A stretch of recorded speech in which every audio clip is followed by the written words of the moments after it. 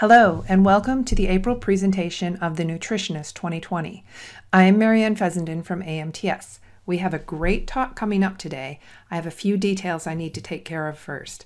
As a reminder to those listening, our format is to deliver a recorded presentation at 2 times on the webinar day, with the presenter joining at the end of each session to answer questions from the listening audience. These educational webinars are multinational. I'm pleased to welcome co-hosts during the question sessions. I am joined by Paula Turillo from Argentina, Elena Bonfante in Italy, Sean Lee for China, Vadim Bakchevnikov in Russia, and Marcelo Ramos from Brazil. Depending on the month, I will be joined by all or some. While some of my co-hosts may not be able to rebroadcast in their own language, their questions give an opportunity for consideration of viewpoints of concern in different farming systems around the world. Depending on how you are listening, you can submit queries through me or one of my attending co-hosts. We will read them and ask the presenter for you. Later, a complete recording of the archived webinars as well as a question and answer session for each will be available on the AMTS website. For those of you who would listen to the presentations whilst driving, we have converted the videos to MP3 files that can be downloaded for offline listening. Those podcasts can be found at the Ag Model Systems website under the Webinar tab or the Resources tab. April 22nd marks the 50th anniversary of Earth Day here in the U.S. 6 months ago, the thoughts and attention of much of the world were focused on the discussion of climate change. Now we have all but forgotten, as many of you are likely listening to us, finding yourselves working from home and self-quarantining as we combat the global coronavirus pandemic. So often, animal agriculture is targeted as a major contributor to greenhouse gas emissions. We know we all need to pay attention and do what we can to limit the negative effect our industry can have on the planet. We also know we have a growing population on our planet that needs to be well fed with finite resources. Our next speaker has a lot of experience addressing these issues. Today, we are joined by Dr. Frank Mitloehner. Frank received his master's degree in animal science from the University of Leipzig in Germany and his PhD in animal science from Texas Technical University. He started his academic career at the University of California, Davis, where he is a professor in animal science and air quality specialist.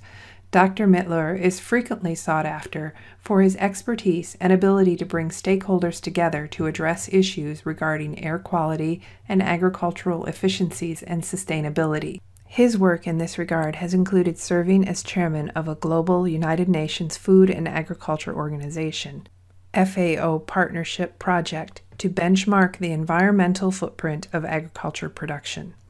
He was a work group member on the President's Council of Advisors on Science and Technology, PCAST, under President Barack Obama, and a member of the National Academies of Science Institute of Medicine, IOM, Committee on a Framework for Assessing the Health, Environmental, and Social Effects of the Food System. You can find him on Twitter at GHGGuru. We are honored to have him join us this month. His topic is the 2050 Challenge, Feeding the Planet Without Wasting It. Please now enjoy Frank's presentation. Remember to jot down any questions you have during the presentation and type them in the Q&A window or the chat window. We will have an opportunity for him to answer those questions after the presentation. Hi, it's a great pleasure for me to join you today and talk to you about the so-called 2050 Challenge. Feeding the planet without wasting it. My name is Frank Mitloehner, and I'm a professor and air quality specialist in the Department of Animal Science here at UC Davis. I'm also the director of the CLEAR Center, which is a new center here on campus, which I established to do research and communication along the lines of agricultural air quality, quantifying air quality impacts, greenhouse gas impacts, and so on from animal agriculture, and finding ways to mitigating. If you are on Twitter or you're thinking about it, I would definitely encourage you to do so. And once you're there, please join me at GHGGuru. I have a pretty active social media life, even in these crazy times. I also have a blog, and the blog address is here. So if you wonder whether a lot of the things that you hear reported day in, day out, whether they are factual or not, you might want to check in my blog because I am quite active in discussing some of those claims that are out there and that are frequently made. I will now talk to you about climate change. Just for a few minutes, I want to provide you with a background, a little 101, so to say. So first of all, this is not a lecture on where the climate change takes place. I think it's pretty much accepted by the vast majority of scientists that indeed our climate is changing. Some people argue that it's not human activity that's driving it, but I'm not within that camp. I do think human activity is driving a changing climate. And the question I have in particular, because of my line of research, is what contribution does livestock have in a changing climate? What you see here is a depiction of the North Pole. You see in red the extent of the ice cap about 20, 30 years ago, and then in white you see where it is today. All over the world we see various areas where indeed the climate is changing, and that has pretty profound impacts, by the way, particularly for agriculture, because agriculture is quite susceptible to it. We do not tolerate floodings and drought and major storms and so on, as well as other parts of society would. This slide here is a pretty important one. It shows an image of the sun radiating down the solar beams to the surface of the Earth, and normally those solar beams would be reflected back into space if there weren't these so-called greenhouse gases. Gases such as CO2, methane, nitrous oxide, and so on, they form a blanket. Just really imagine a blanket over the Earth's atmosphere. And the incoming solar radiation that's reflected off by the surface of the Earth is pretty much bouncing between the Earth's surface and this layer, this blanket of greenhouse gases. This blanket of greenhouse gases pretty much keeps that solar energy in our atmosphere and prevents it from leaving back into space. And because this blanket is becoming pretty thick because of the abundance of many of those greenhouse gas molecules, it gets warmer and warmer. So what are the greenhouse gases that we are dealing with here? The ones that we mainly deal with in agriculture are listed here. On top you see CO2, carbon dioxide, followed by methane, and then nitrous oxide. In the past, the only way to differentiate those gases was by means of the so-called global warming potential. The global warming potential is supposed to describe how, let's say, methane and nitrous oxide, how they compare to a gas such as CO2.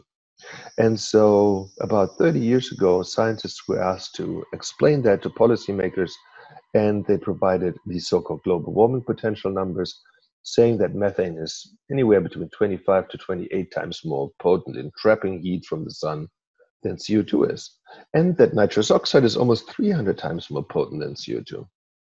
Now, this conversion was only done to show how these gases compare relatively to one another with respect to what's called CO2 equivalence. So 28 molecules of methane one molecule of methane equals 28 molecules of CO2. One molecule of nitrous oxide equals almost 300 molecules of CO2. And that's expressed as the global warming potential. But the name is really deceptive, because what it really describes, this so-called global warming potential, is the equivalency of those gases to one another. It does not, for example, describe the true warming impact of a gas such as methane. But that's really what we're after. We want to know, how does, for example, what livestock produces with respect to methane, how does that contribute to warming? And if we were to reduce those methane emissions, how could that reduce warming? And so because of that, there is a growing number of scientists who questions the use of this so-called global warming potential, and who proposes an alternative, a new way of quantifying greenhouse gases, particularly short-lived climate pollutants such as methane. I use that term short-lived climate pollutant for a reason, and I will tell you in a minute why. But before I do that, I want to show you this slide here. It's from the National Academy of Sciences recent report on human-caused methane. And what you see here is the global methane budget. On the left side of this global methane budget, you see various sources emitting methane, such as fossil fuel production and use, agriculture and waste, biomass burning, wetlands, and other natural emissions. On the other side, you see sinks. So for the global methane budget, you have sources on the left side and then sinks on the other side. And that's important because most people always report sources only. So they say agriculture and waste, for example, emits 188. You see that number there to the left, 188 teragrams of methane per year. And that's true. These sources emit these numbers that are indicated here, totaling 558, and that's that first half bubble you see here on top, 558 teragrams of methane per year. What many of these reports that you frequently hear leave out is that methane is not just produced, again 560 teragrams globally, but methane is also destroyed. On the right side, you see total sinks throughout the world. And if you look at the number, you see that the number for total sinks is 548. So on the left side, you see that 500, let's call that 560 teragrams of methane are produced every year in the world, but 550 teragrams of methane are being destroyed and or trapped in the soil. So that process, by the way, by which methane is destroyed is referred to as oxidation, or to be precise, hydroxyl oxidation. So methane is not just produced, but methane is also destroyed. And the net emissions that occur every year in the world are not 560, but they are 10. That's the difference between net emissions versus net sinks. So the total methane budget globally is 10. That's the net production of methane per year. So that's very important to know. It's not just produced, it's also destroyed. Now, and because of that, methane is referred to as a short-lived climate pollutant. It's not just produced, as I just said, but also destroyed. And as a result, it's referred to as a short-lived climate pollutant. And that's in contrast to CO2 and nitrous oxide, both of which you see here. CO2 has a lifespan of 1,000 years. Nitrous oxide, a lifespan of 110 years. And so these are referred to as long-lived climate pollutants, versus methane having a lifespan of only 10 years, methane being destroyed after 10 years and converted into CO2 and water. So that's really important for you to know. Methane is very different from the other greenhouse gases because it's not just produced but also destroyed. This slide here is an important one. You see on the left side the so-called biogenic carbon cycle. So I take you back to your school days here and talking about photosynthesis and the question, what plants need to grow? What do plants need to grow? Now, we know they need water, they need sunshine, so light, and they need CO2. The C in the CO2, on the left side here, you see CO2. The C is the carbon that plants need to grow carbohydrates. Carbohydrates such as cellulose and other sugars. And that occurs during photosynthesis, as I just said. So carbon is pulled from the air and inside the plants converted into cellulose and other carbohydrates. So now a cow comes along and will convert some of those carbohydrates into methane gas, that's CH4. And she will belch this methane out, or her manure will produce some of that methane.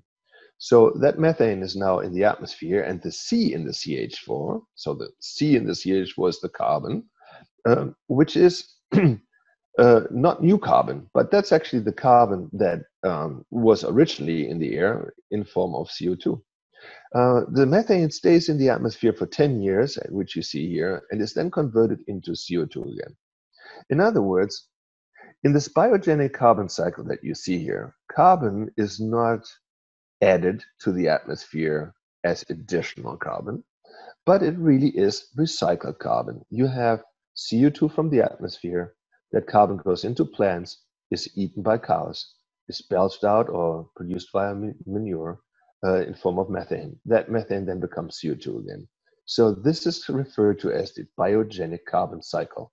In this cycle, you are not adding new additional carbon to the atmosphere. You're also not adding new additional methane to the atmosphere because the amount of methane that's produced by those animals equals the amount of methane that's being destroyed. Now, that's a pill to swallow for some, but that's the way it goes with respect to the biogenic carbon cycle. Constant herds of livestock will not add additional new carbon to the atmosphere, and hence not new additional warming. This stands in sharp contrast to what you see on the right side of this slide. You see the fossil fuels, which, by the way, are the main source of greenhouse gases worldwide and, of course, also here in the United States. What are fossil fuels? Oil, coal, gas, pure carbon that was stored in the ground for a long time, and a very long time that also used to be plant material and animal material. The energy contained therein is the energy from the sun from millions of years ago that accumulated during photosynthesis back then. So those fossil fuels had been stored in the ground for a very long time. And over the last 60, 70 years, we have extracted a very large amount of these fossil fuels. Not just have we extracted them, but we have burned them. And because of that, that carbon is now no longer in the ground, locked away, but it's in the atmosphere because we've burned that fossil fuel to drive us, to be used in transportation and or cooling, heating of our homes and so forth. So the fossil fuel carbon is additional carbon to the atmosphere. Every time we extract it, every time we burn that fossil fuel, we're adding new additional CO2 to the atmosphere at rates that by far overwhelm all natural ecosystems, such as oceans and soils and plants and so forth.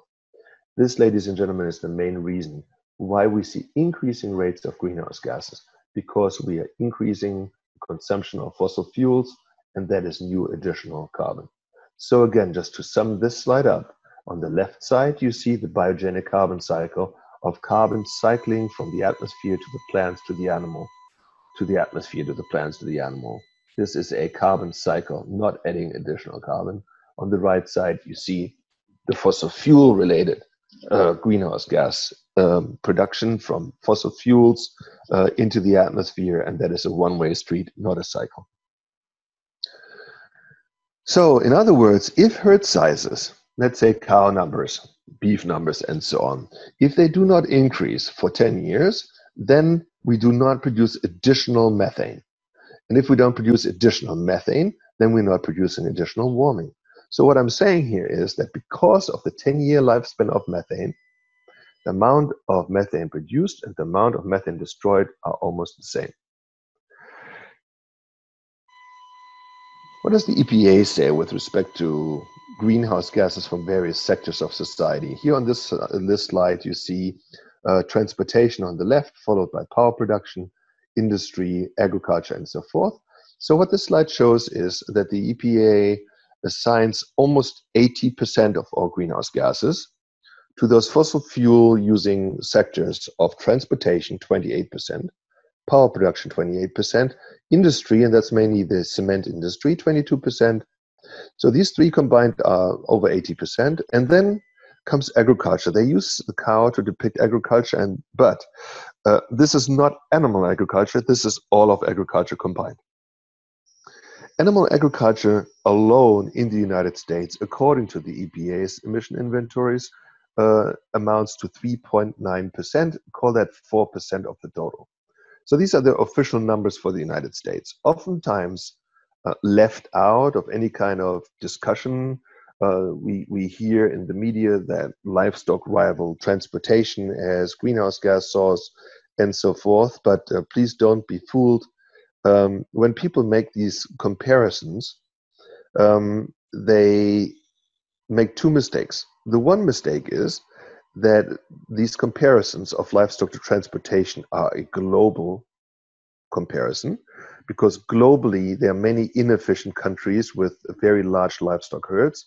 Globally, livestock amounts to over 14%, 1/4, of greenhouse gases, and the transportation sector is within that general realm.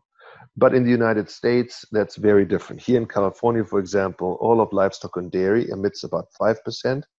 Transportation emits 50%, 50.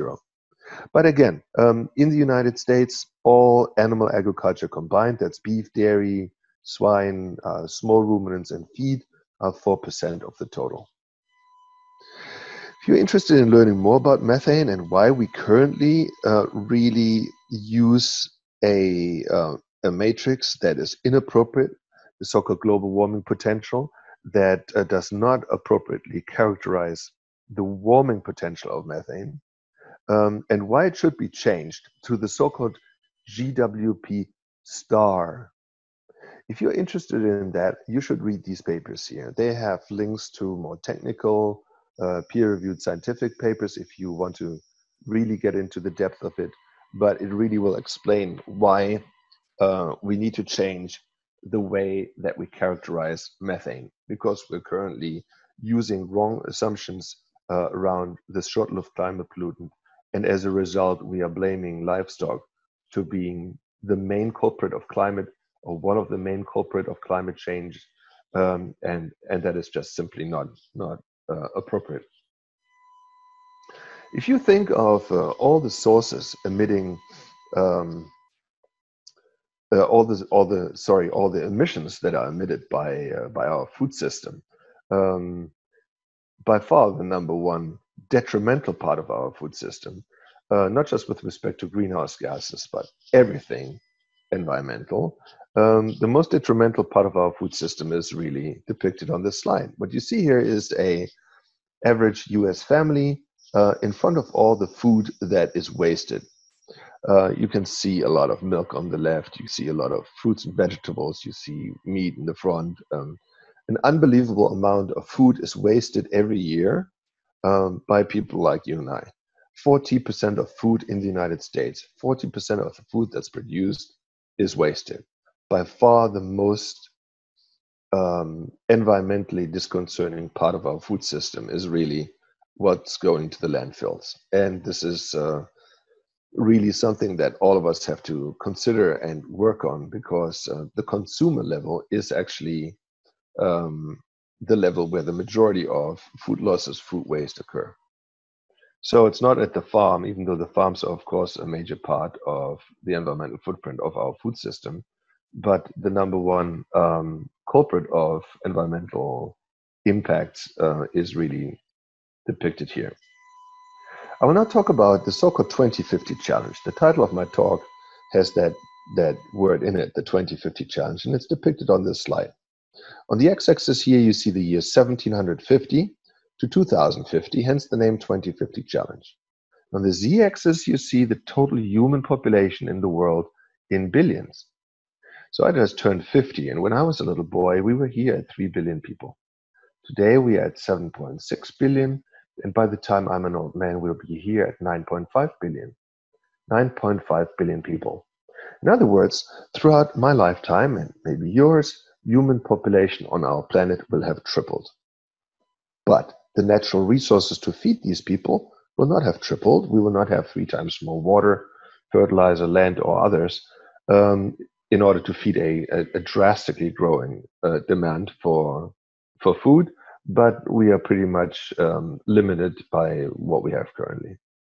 What you see on this slide here is also interesting. 2 colors, the one orange, depicting developed countries such as the Americas and Europe. And then in blue, you see developing countries. So these are third world countries and emerging countries, where you can see that world human population is really going through the roof. In the developed world, our human population is pretty much plateauing, but in the developing and emerging countries, it's going through the roof, and that's mainly because of increasing life expectancies. People in these countries grow older, and that's something we all strive for, but cumulatively, it just means we have more mouths to feed. This here is one of my favorite slides. It shows satellite image of the world and a circle over Southeast Asia. And that circle there contains more people in it than the rest of the world combined. So more people live inside the circle than outside the circle. And I find that just amazing, an amazing depiction. But the population increase in Southeast Asia is not the one that's the most worrisome in the world. The most worrisome in the world is actually Africa. In Africa, human population on a continent level will go up over 50%. Those countries here in red are all countries with a human population increase of over 100%. Every 10 years, human population in these red countries will double.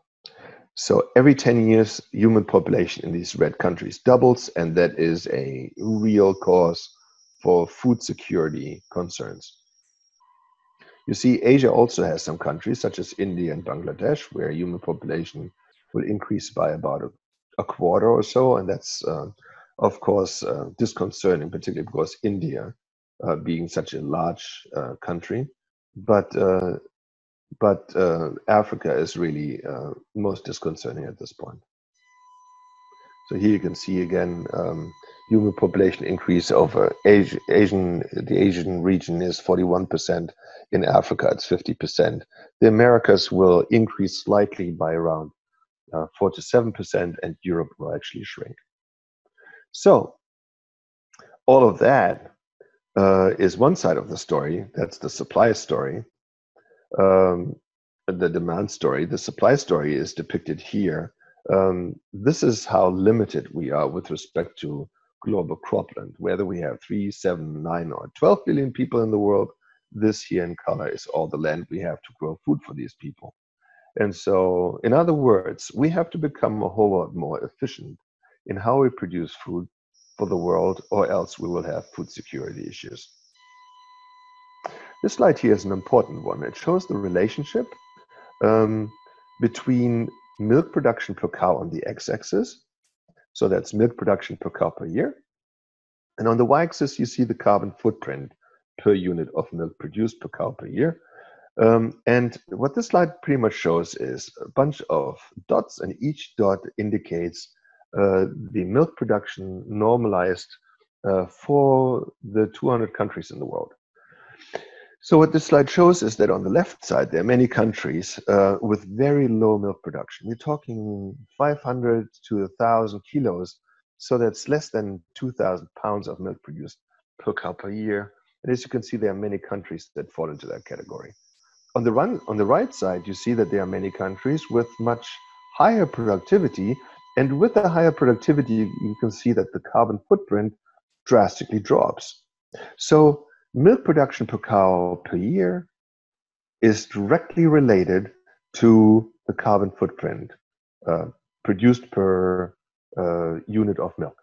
So the more productive your cows are, the relatively lower is your carbon footprint, but not just that, also the water footprint, the other air impacts, and so on. So production efficiencies and emission intensities are related. And that's a very important point to be made. This slide here from the Food and Agriculture Organization of the United Nations shows the carbon footprint per unit of food, fat and protein corrected milk on the y-axis, and on the x-axis you see various regions in the world. And again, North America here to the left, it's actually the area in the world with the lowest carbon footprint in milk production. The rest of the world pretty much envies us for how we produce milk, and not just with respect to the efficiencies themselves, production efficiencies, but also with respect to how that relates to our environmental footprint per unit of milk produced. One of my earlier slides, I showed you the African continent and human population increase, and you might remember the red color.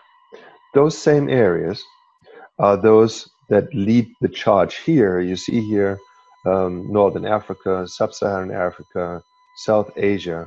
These are the main regions in the world where the carbon footprint of milk production is the highest. It's not just milk production, it is the carbon footprint of all agricultural production is the highest. And the reason for this is that the efficiencies of food production in these areas are the lowest. So in other words, in order to satisfy the demand that their populations have, they need to have livestock herds that are very large in size. For example, India, with a human population of 1.3 billion people, has about 300 million lactating dairy animals, whether that's cows or buffalo. 300 million. The United States has 9 million. They have 300 million.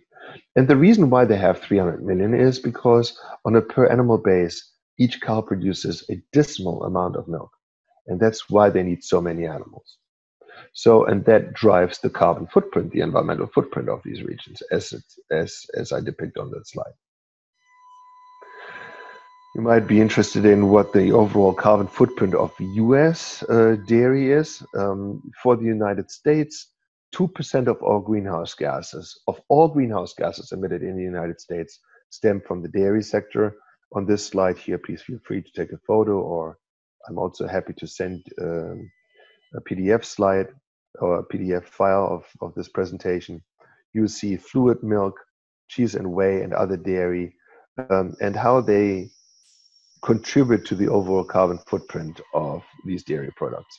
You see on the right side in the legend that the dark green is feed production, the light green is on-farm emissions, and so on. So you can, by looking at the slide, figure out what part of the process of producing dairy contributes the most to its environmental footprint. Sometimes people discuss water demand by dairy. That is probably one of the greater environmental concerns that I think are substantiated. About 5% of all water consumed in the United States goes to the dairy sector. And as you can see on the right side of this slide, the feed irrigation is actually the sector where the majority of that water goes. So irrigating fields is where the majority of that blue water goes that is entering or being used in the dairy sector.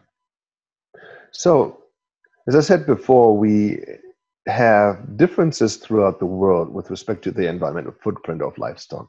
And this slide here attempts to describe why.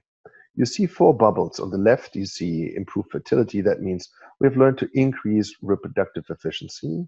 We have improved the health by vaccinating or treating sick animals or preventing sickness. We have learned to improve the genetics of both plant materials that becomes feed and or animal material. And we have learned to feed more energy-dense diets. These four sectors of reproduction and veterinary care and improved genetics and the feed sector have allowed us to shrink our livestock numbers, our herds and flocks, to historic lows. Never before have we had fewer livestock over the last 30, 40, 50 years than we do today. On this slide here, you see a couple of these stats listed. Back in 1950, we used to have 25 million dairy cows. Today we have only 9 million. So that's 16 million cows we have today versus 1950. But with these 16 million fewer cows, we are producing 60% more milk. 60% more milk with much fewer cows. And that means that the carbon footprint of a glass of milk has shrunk by 2/3. And this achievement is something we could achieve throughout the world by helping other countries adopt techniques, technologies that are custom fit to their needs. I, for example, believe that a country like India that currently has 300 million lactating animals could produce the same amount of milk as they do today with 50 million. So they could drastically reduce their herd size and produce the same amount of milk if they were to produce in a more sustainable manner as they do today. So sometimes people wonder, how does this dairy herd that we have today, how does it compare historically? Have we ever had 9 million dairy cows before? The answer to that is yes, we did. And on this slide here, you see these are USDA data from 1867 until 2018. And what you see here is that today, as I told you before, we have 9 million cows. Back in 1950, we had 25 million cows. But really, the last time that we had 9 million cows was back in 1867. And in 1867, we had 30 million people in this country, about tenfold fewer people in the United States. And at that time, we had the same dairy population as we do today. But today, the 9 million dairy cows are, of course, way more efficient than they used to be historically. And this is why we were able to shrink our herd to where it is today. And this has really minimized the environmental footprint.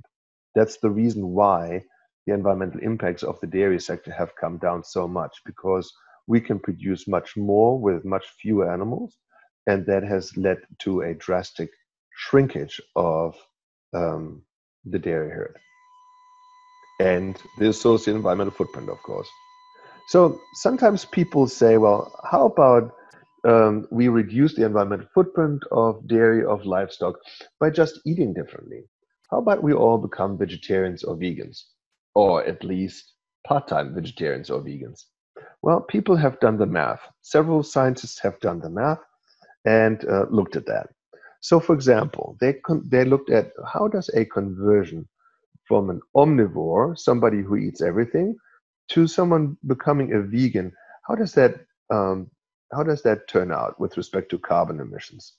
So if you were an omnivore right now, turning a vegan for 1 year, then that would reduce your carbon footprint by 0.8 tons, 0.8 tons of greenhouse gases, of CO2 equivalents.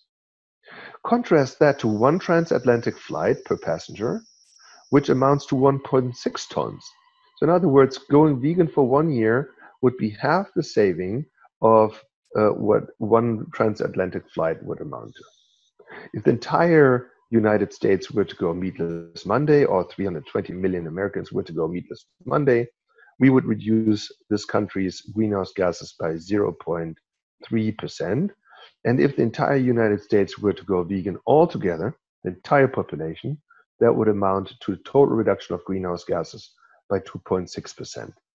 But the authors of this Proceedings of the National Academy of Sciences report cautioned that if we were to go vegan as a nation, we would not be able to satisfy the nutritional needs of essential macro and micronutrients. What I also find very interesting is when I look into the whole vegan, what they call vegan movement, I don't call it vegan movement because it's really not a movement.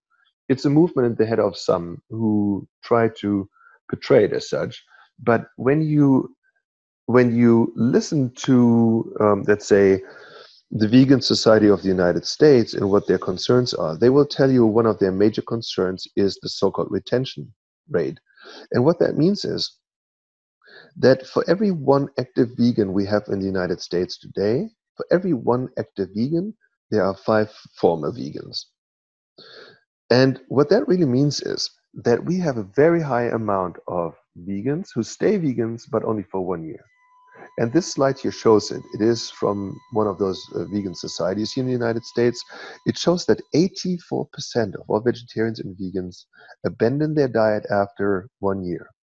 You see here this pie graph there in the center showing that 10% of the entire US population tried veganism and vegetarianism out for a year, and 2% remain. So for every one active, there are 5 former vegans and vegetarians. So to me, the reason why I show this is because this form of nutrition is touted by many as the gold standard we should all aspire to. If this were a gold standard, people would not abandon it at that rate. There must be something missing, whether that is taste, whether it's nutrition, I don't know. But if this were such a successful diet, then the retention rate would be very different from what it is here. So, in summary, the Intergovernmental Panel on Climate Change, IPCC, and others say that about 70 to 80% of all global greenhouse gases occur in developing countries. They really don't have to. We could reduce that number drastically, allow them to produce the food they need with a fraction of the environmental footprint. Technologies are available and regenerative practices possible to drastically reduce environmental impacts to air, to water, to climate.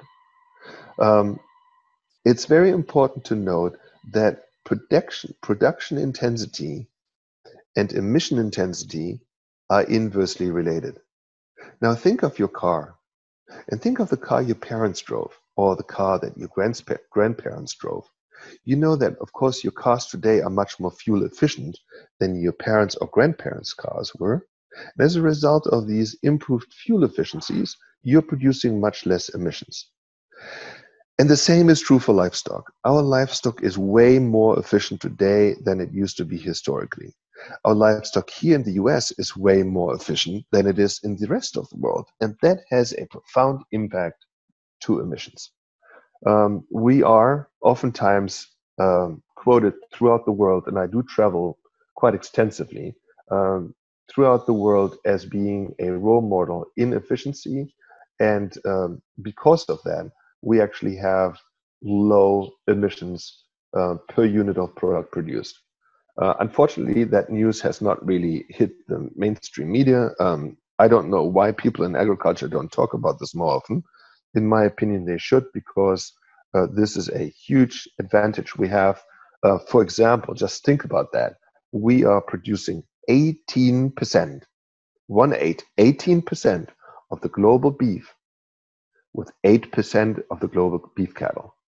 The list goes on and on for poultry, for pigs, and so on. We have a lot to be proud of, and we have a lot that we can share with others. I think that it's time to really get that message home and talk about it. So with this, I closed my presentation. I'm very happy to entertain any questions you might have. Thank you very much for your attention. Thank you, Frank, for a great webinar. We will get to the questions in a minute. Before we introduce next month's speaker and thank our co-hosts and sponsors, I want to tell you of a short webinar series we are doing partnering with the Canola Council of Canada. We are bringing you a 3-part webinar series highlighting new research and findings and the practical application of these findings in dairy feed formulation. We held our first webinar in this series on March 31st. It was an interview with Daniel Scawthorne, and you can find it on our website under webinars.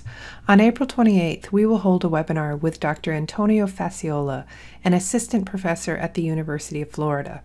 The overarching goal of his program is to improve the efficiency of nutrient utilization in dairy cows to enhance production and minimize its environmental impact. Dr. Faciola will discuss his research into how he demonstrated that canola meal improves milk production when used in the diet of dairy cows. The webinar is sponsored by the Canola Council of Canada in conjunction with AMTS. It will be followed by a question and answer period with the audience. It will take place at 9 a.m. Eastern Daylight Time on April 28th. For more information and how to sign up, you can go to the AMTS Coming Events page. Let me introduce you to the next month's speaker and thank my co-hosts and webinar sponsors. Next month, we will be joined by Dr. Bill Stone, who serves as the Director of Ruminant Technical Services for Diamond V. He received his DMV at the University of Wisconsin-Madison and his PhD in Applied Dairy Nutrition from Cornell University.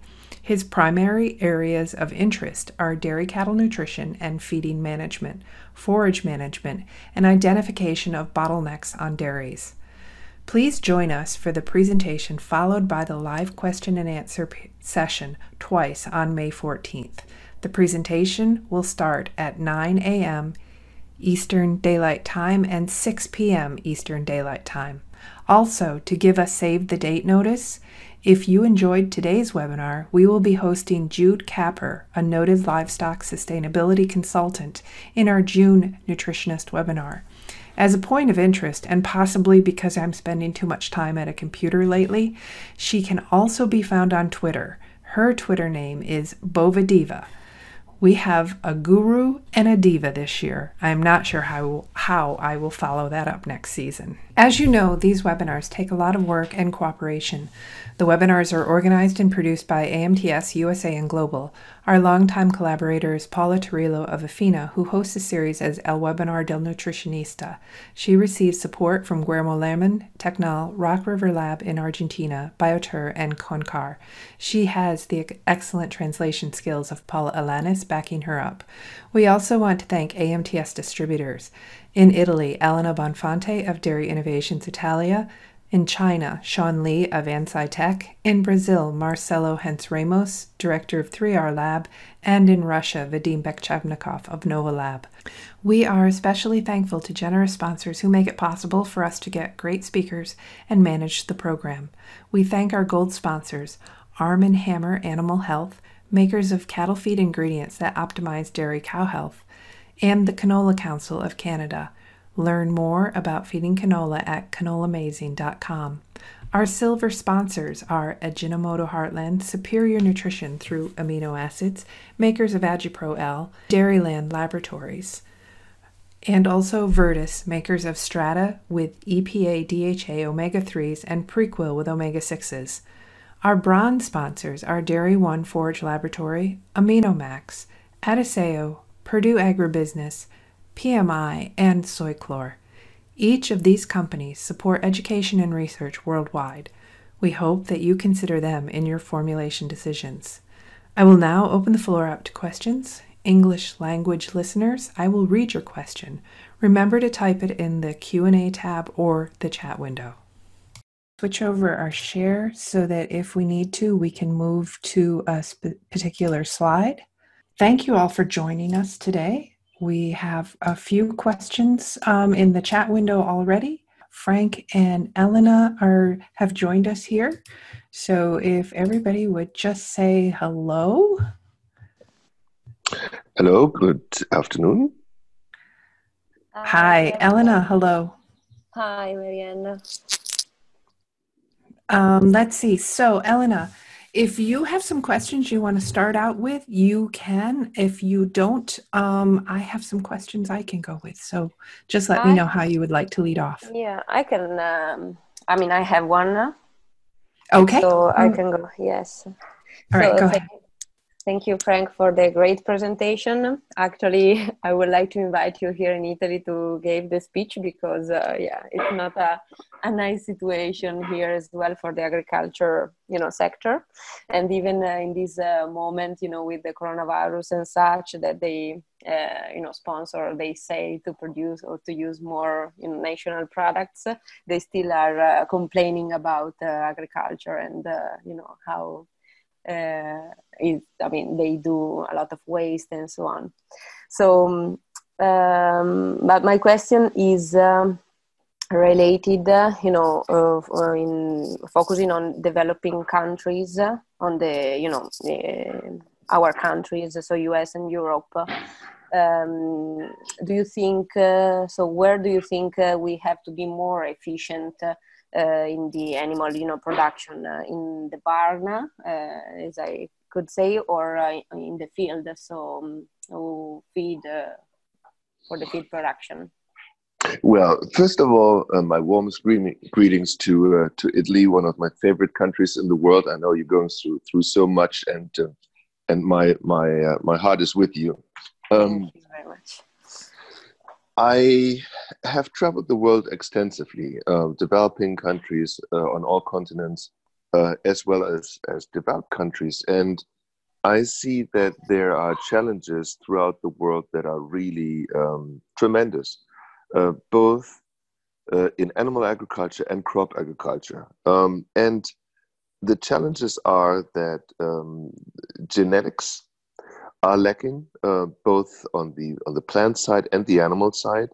The genetic material is just deficient, and thus the animals cannot, and the same is true for crops, produce yields that are appropriate for what they could be theoretically.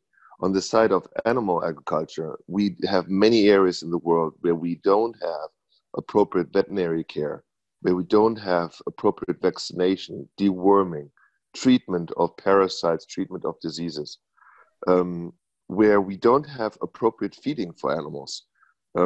If you, for example, look at a country like India and what is fed to cows there, you would understand why the production levels are what they are. I mean, 1,000 kilograms of milk per cow per year is not unusual there. And this is just simply not acceptable because you need to have so many animals to produce a given amount of product that it's not really sustainable. Thank you very much. Okay, thank you, Elena. I'm going to ask some questions now. You said you had one, and please, if you have more, just shoot me a message in the chat window, and I'll make sure that I turn over to you. So I have a number coming in from both in the question window and the chat window, and some that were sent to me prior to the webinar. So we'll just start right at the top. This is a question: by reducing nitrogen intake for a similar or high production, would the formulation of rations for dairy cows on the basis of amino acids rather than on the metabolizable protein be an advantage for the emission of greenhouse gases? Yeah, that's a good question. I think so, because we would be more precise in addressing the nutritional needs of the cows on the one hand, and reducing unwanted nitrogen excretion on the other hand. The reduction of unwanted nitrogen would then reduce a whole host of reactive nitrogen that comes out. It starts with urea that's turned into a whole host of things, such as nitrous oxide, the greenhouse gas, or ammonia, or nitrite, nitrate, and so forth. So a very precise feeding of amino acids, I think, would be a really great advantage in many places in the world. That's not happening right now. Yes, and Frank, we have some very excellent nutritionists that perhaps are a little bit more well-versed on this particular response to this sort of question. So they should feel very welcome to go ahead and shoot a message in the chat window, and I will read that later. So moving to the next question, soya is an important component of diets in increasing output per dairy cow. I understand much deforestation with the loss of carbon sequestration is driven by soya production. Has this been factored into greenhouse gas benefits of increasing dairy cow output? So the issue of deforestation and soy is one really that is mainly associated with the Amazon region in Brazil. My understanding is that the vast majority of soy that's used here in the United States stems from the United States. With respect to global soy, any kind of life cycle assessment that looks into, let's say, dairy or beef, would look into where the different feedstuff, where that feedstuff comes from. And if it comes from Brazil, then those issues of deforestation and so on will be figured in. I think a very small actual contribution of deforestation is really affecting the carbon footprint of U.S. beef and U.S. dairy. It's more an issue in Europe and particularly in China, where a lot of soy is imported from places where deforestation occurs. Frank, can you help me on this? Can you see the slides that I'm navigating through? Tell me which number. Actually, this one. 23? I do not. Oh, there. Yeah. This is a slide that shows the carbon footprint of dairy production throughout the world. So this is not soy production or soy specifically, but this is pretty much the carbon footprint of dairy production in different regions in the world. That's what this slide shows. And, right. And so that may relate some to their cropping.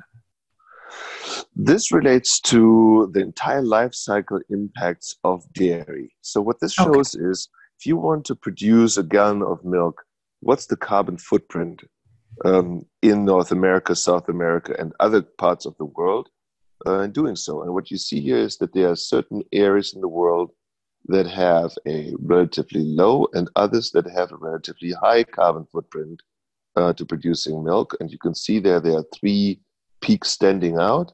And those three peaks standing out are the same regions in the world where human population increase is the highest and agricultural productivity the lowest.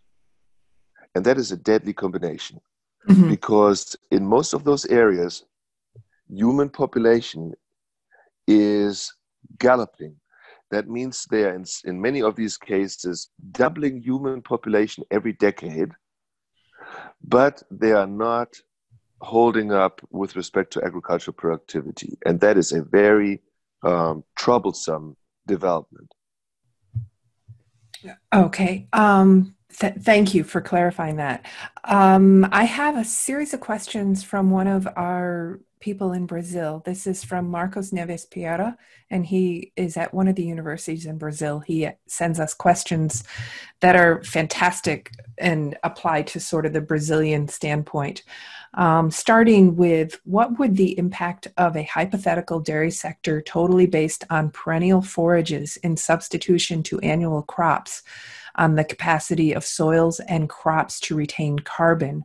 Would you expect a large difference between temperate, low producing versus tropical, high producing forages? And could it significantly affect net carbon in the atmosphere? So if I understand the question correctly, what would happen if we were to turn the dairy sector into a pastoral sector, pretty much? Yes. And then whether or not tropical forages would have a higher potential. So in some parts of the world, a conversion to pastoral systems could work. In places of the developed world, in my opinion, not so much.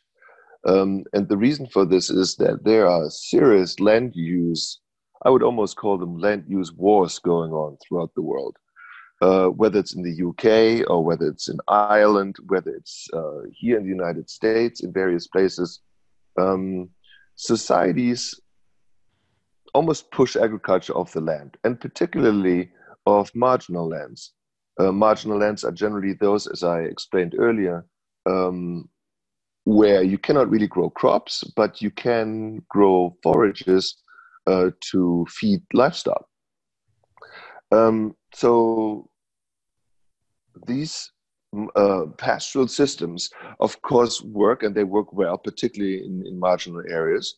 And they can be very productive as well. Here in our regions, not as productive as systems that have that import the feed, that feed more of a TMR type. What also is a consideration is what the animals eat. What the animals eat in a pastoral system is, of course, a diet very high in roughage.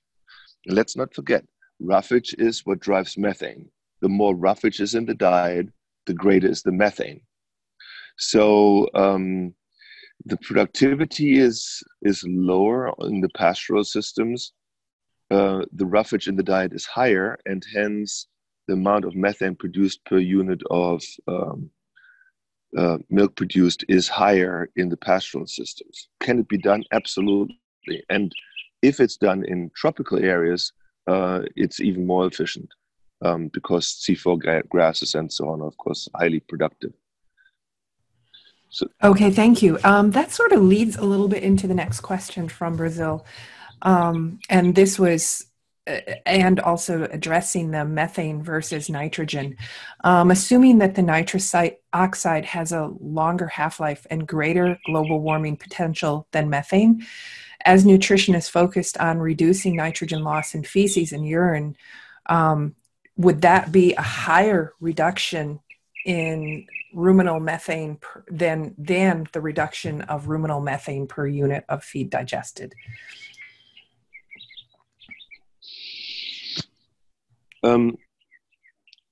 in my opinion, a lot of the discussion that's currently being held centering around methane is really ill-advised. I think much more focus should be on nitrous oxide. And the reason is really that the methane picture that's not discussed is the fact that methane is not just produced but also destroyed. It happens in 10 years. The story is very different for nitrous oxide. Nitrous oxide is in the atmosphere for at least 100 years, if not hundreds of years, and it's highly potent. It's almost 10 times more potent than methane. So any kind of mitigation addressing nitrous oxide is really important. And the reason why we are not hearing this right now is because nitrous oxide is more related to plant agriculture and not to animal agriculture, even though it is, of course, a factor in animal agriculture. And, there's just not as much politicizing around nitrous oxide as there is for methane, simply because our special friends are using methane in order to get rid of animal agriculture, particularly ruminant agriculture.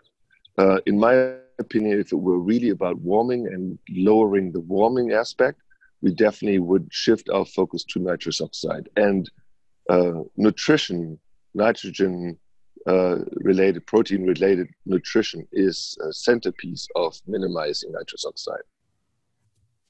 We have a comment from Mike Hutchins, who's one of our listeners, and he said, "You're correct. Amino acid balancing true nitrogen requirements should reduce nitrogen losses and lower feed costs.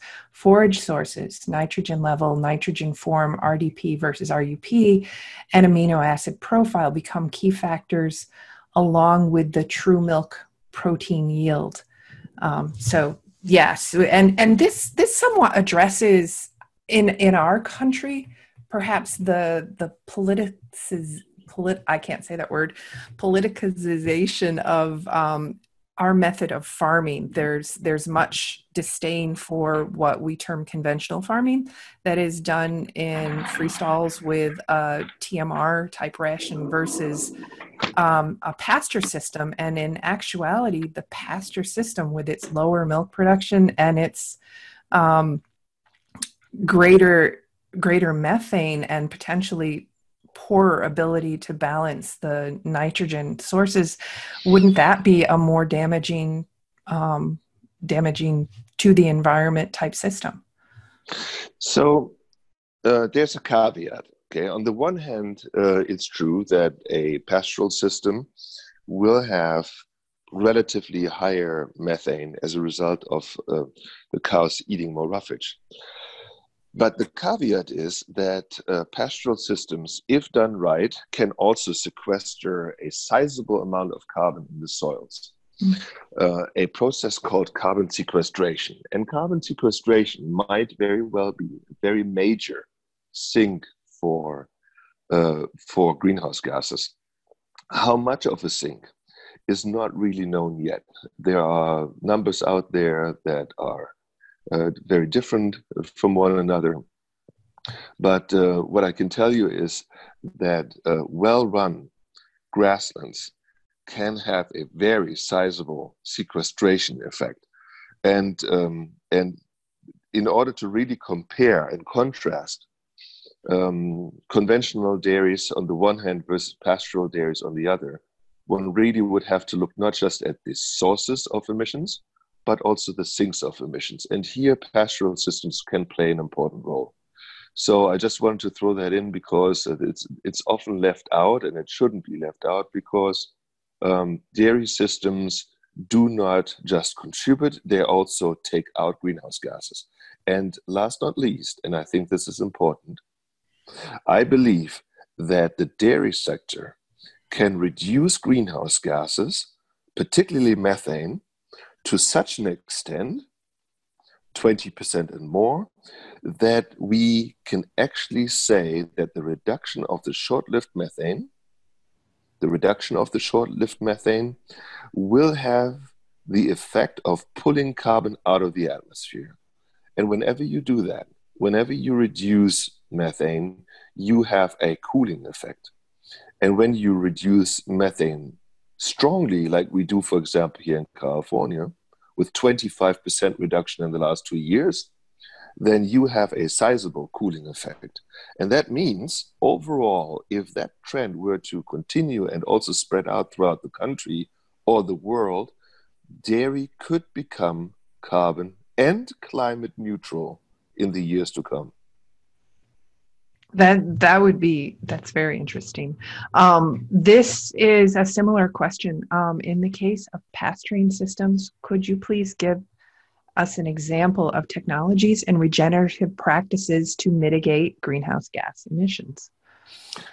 Yeah, so for example, rotational grazing. Rotational grazing can be optimized and designed in a way that you optimize plant growth and thus carbon uptake by plants. The carbon is sucked out of the air in form of CO2. It's ending up in the soil, well, first in the roots of the plants and then in the soil and locked down there. And the rate by which carbon can be sequestered in the soil drastically varies with respect to how you manage the grassland. So that's one avenue of increasing carbon sequestration based on the grazing type. Another way of affecting emissions under pastoral systems might be in the future through the use of feed additives. We're not really sure yet as to how to administer those additives, whether they shall be administered to a cow in the form of a bolus, or whether they should be administered through water or other means. But various companies are now working on a number of feed additives, and I have seen and worked with some of them that are effective in reducing methane.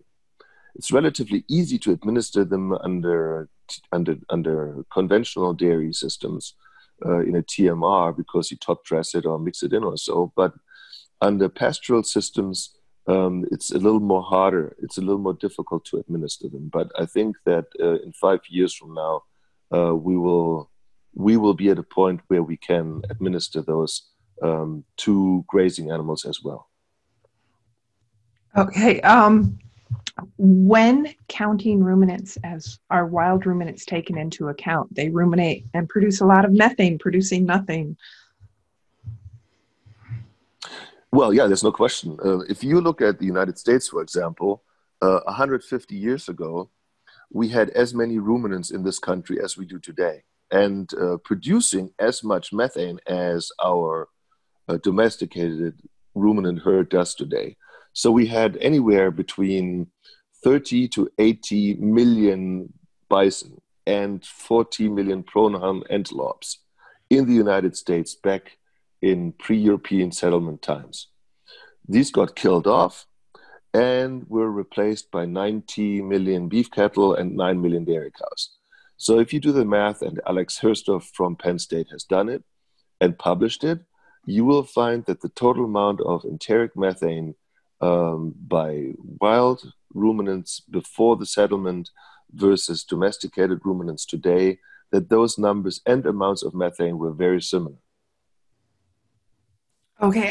Actually, that leads to a question I had when you were talking about cattle number and how that is there any ability to sort of back calculate and determine what were the emissions in, let's say, 1942, when we had over 25 million dairy cattle and receiving a different diet? Do you have any numbers or thoughts on what the emissions or the footprint would have been at that point? Yes, actually, Jude Copper did exactly that. She compared the dairy footprint from 1944, I want to say, it was either 1944 or 1950, versus that of, I believe it was 2007. And it was that work that really showed that the carbon footprint at the peak time of dairy production in 1950 or so, that carbon footprint was 2/3 higher than it is today. And the reason for that is really the much higher number of animals. So what you see on this slide here, this sharp decline of cattle numbers, came along with a sharp decline of the environmental footprint of the dairy sector.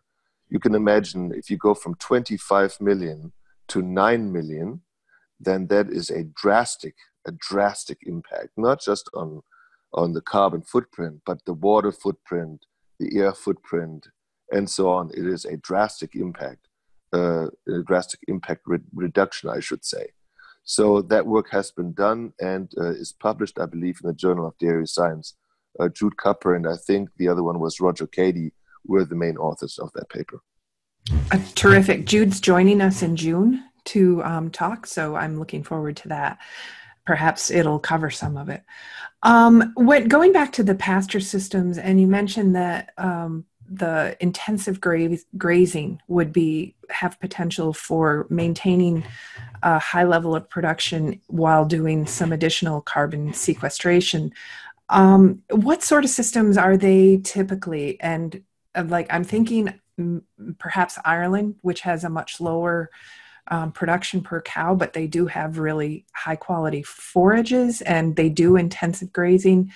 Or is it places where there's actual irrigation to maintain a continuous sward? And what would the water usage effect be in those systems comparably?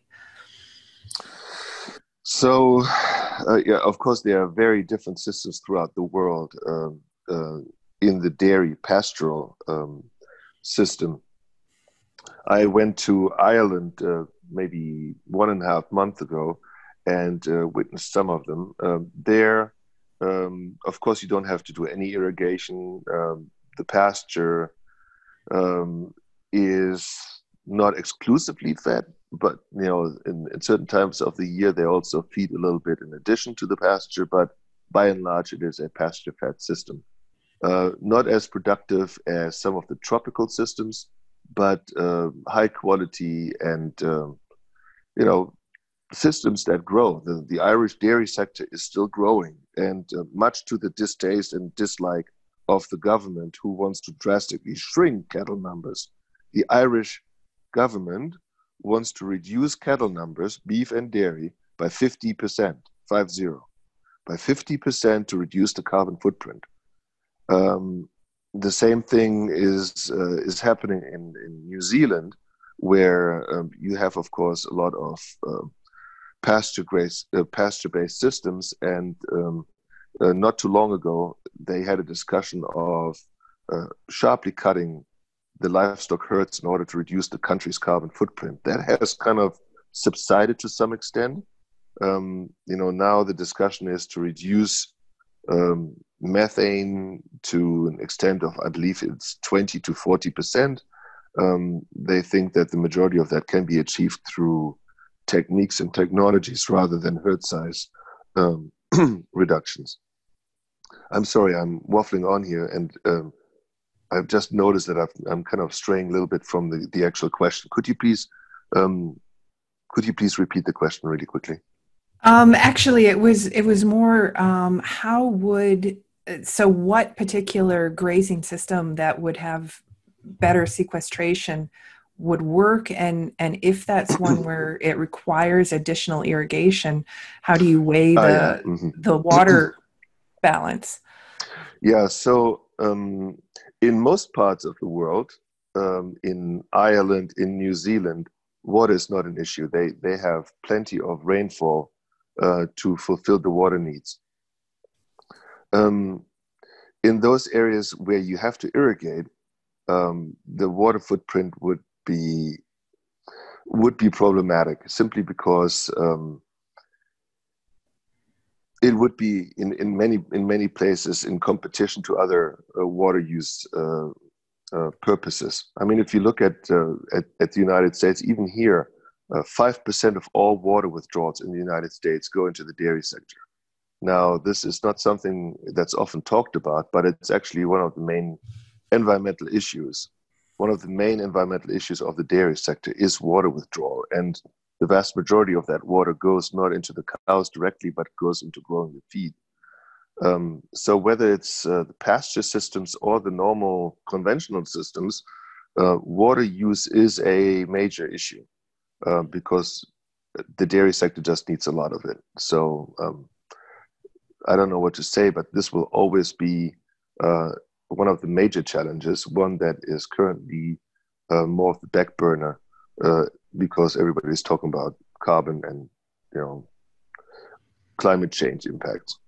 Mm-hmm. Coming back to some questions in the chat window, and I am not certain of one abbreviation, I apologize.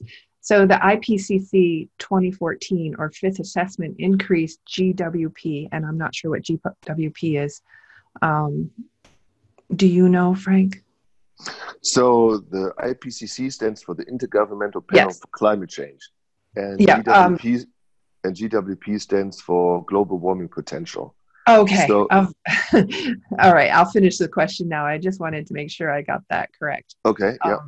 The global warming potential of methane to 30 and nitrous oxide to 265. How much, if any, does that affect the lifespan of methane and nitrous oxide? How do they affect that, I think? Yeah, so those numbers, they change frequently, and went from 25 to 28 for methane, and it changed for nitrous oxide. It's actually quite inconsequential. Whether it's 25 or 28 or 30 for methane, it doesn't really matter. What we know is that methane is a potent greenhouse gas, one that we try to curb. That's not controversial, okay? That is clear. What is not so clear in the eyes of some, it seems, is the fact that methane is not just produced, but also destroyed. This is actually a critical aspect, because when you look at methane, don't just look at the concentration in the atmosphere, but, and this is now important, look at the rate of change. The rate of change. Because if you produce 100 units, but at any given time, 98 units are destroyed, well, then that's obviously a very important piece of information you must have in order to correctly address methane budgets. And that's exactly where we are. We are producing globally through all sources 560 teragrams, and 550 teragrams are destroyed. So the net is 10 and not 560. So whether the global warming potential of methane is 25 or 28 or 30 is really inconsequential. But whether or not the short lifetime of methane is considered is paramount in the discussion. And what we need to focus on is the rate of change for methane. If it was, if you compare the year 2000 to 2010 to 2020, then what really matters is, did methane stay constant during that time? Did it go up? Did it go down from the dairy sector, from the beef sector? If it was constant, then that means we did not add additional new carbon to the atmosphere. That means we did not add additional warming. If it increased, then we have a problem, because then we have more of a potent climate pollutant in the atmosphere.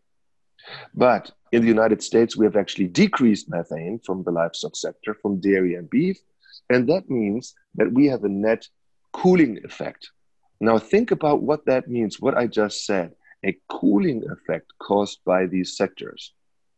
Not just do we not add additional warming to the atmosphere, but if we reduce methane, we induce cooling.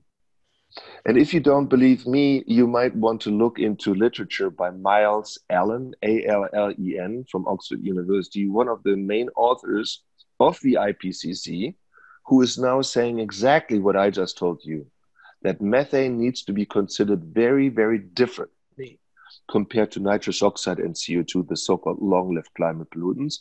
And the reason for this is that methane has this short lifetime. And because of the short lifetime, it's critically to understand what increases of methane will do, what decreases will do, and what it means for methane to stay stagnant. Okay, I have a couple related questions to that. So if the United States has decreased methane emissions, and I'm going to maybe guess that Europe has as well, how are other areas of the world doing with that? Unfortunately, in much of the developing world, methane is going up. And the reason, and I'm talking about the livestock sector here, of course, and the reason for this increase is that the demand for beef and dairy is going up. And the increasing demand for beef and dairy is satisfied in most of the developing and emerging part of the world by increasing livestock herds. So cattle herds are growing throughout the world, and growing herds mean growing methane. And that's not good. We should grow the supply of dairy and beef, not via increasing herd sizes, but via increasing efficiencies. So if you are with a company that has the capacity to build higher, better efficiencies, particularly the developing world and emerging countries are in dire need of that. They are in dire need of that. Now, I have one example for you that's not cattle related, it's pig related. And it stems from the time before the African swine fever hit China. The Chinese are producing half of the world's pigs, 1 billion per year, 1 billion pigs. But of that 1 billion, 40%, 400 million die pre-weaning and never make it to the market. And that is China. China is so efficient already and so modern in many respects. If such numbers can be observed in a country like China, you can imagine what India looks like or African countries where it's much worse. Yeah, and I don't know how we let's see.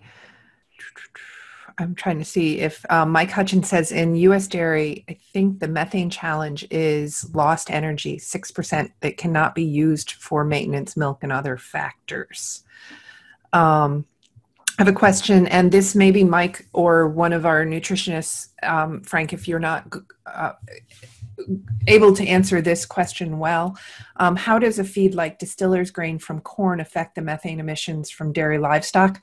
Does that reduce enteric emissions? And go ahead.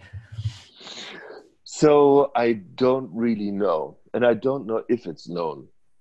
What I do know is that that diets high in distillers grains are high in nitrogen and lead to more ammonia as a result. What it does to methane, I don't really know. If you compare a diet high in distillers grains versus one that has other components in it, I'm not sure what it does to methane. I have not seen related data.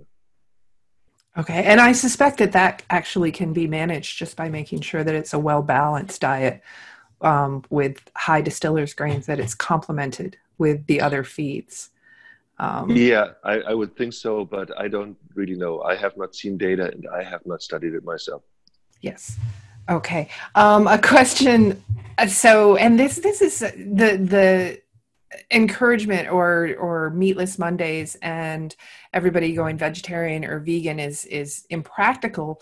I wonder is there any proposal of what would happen with all of the cows? What do they think? Just poof, they will disappear and no longer emit any greenhouse gases, or are they going to roam free?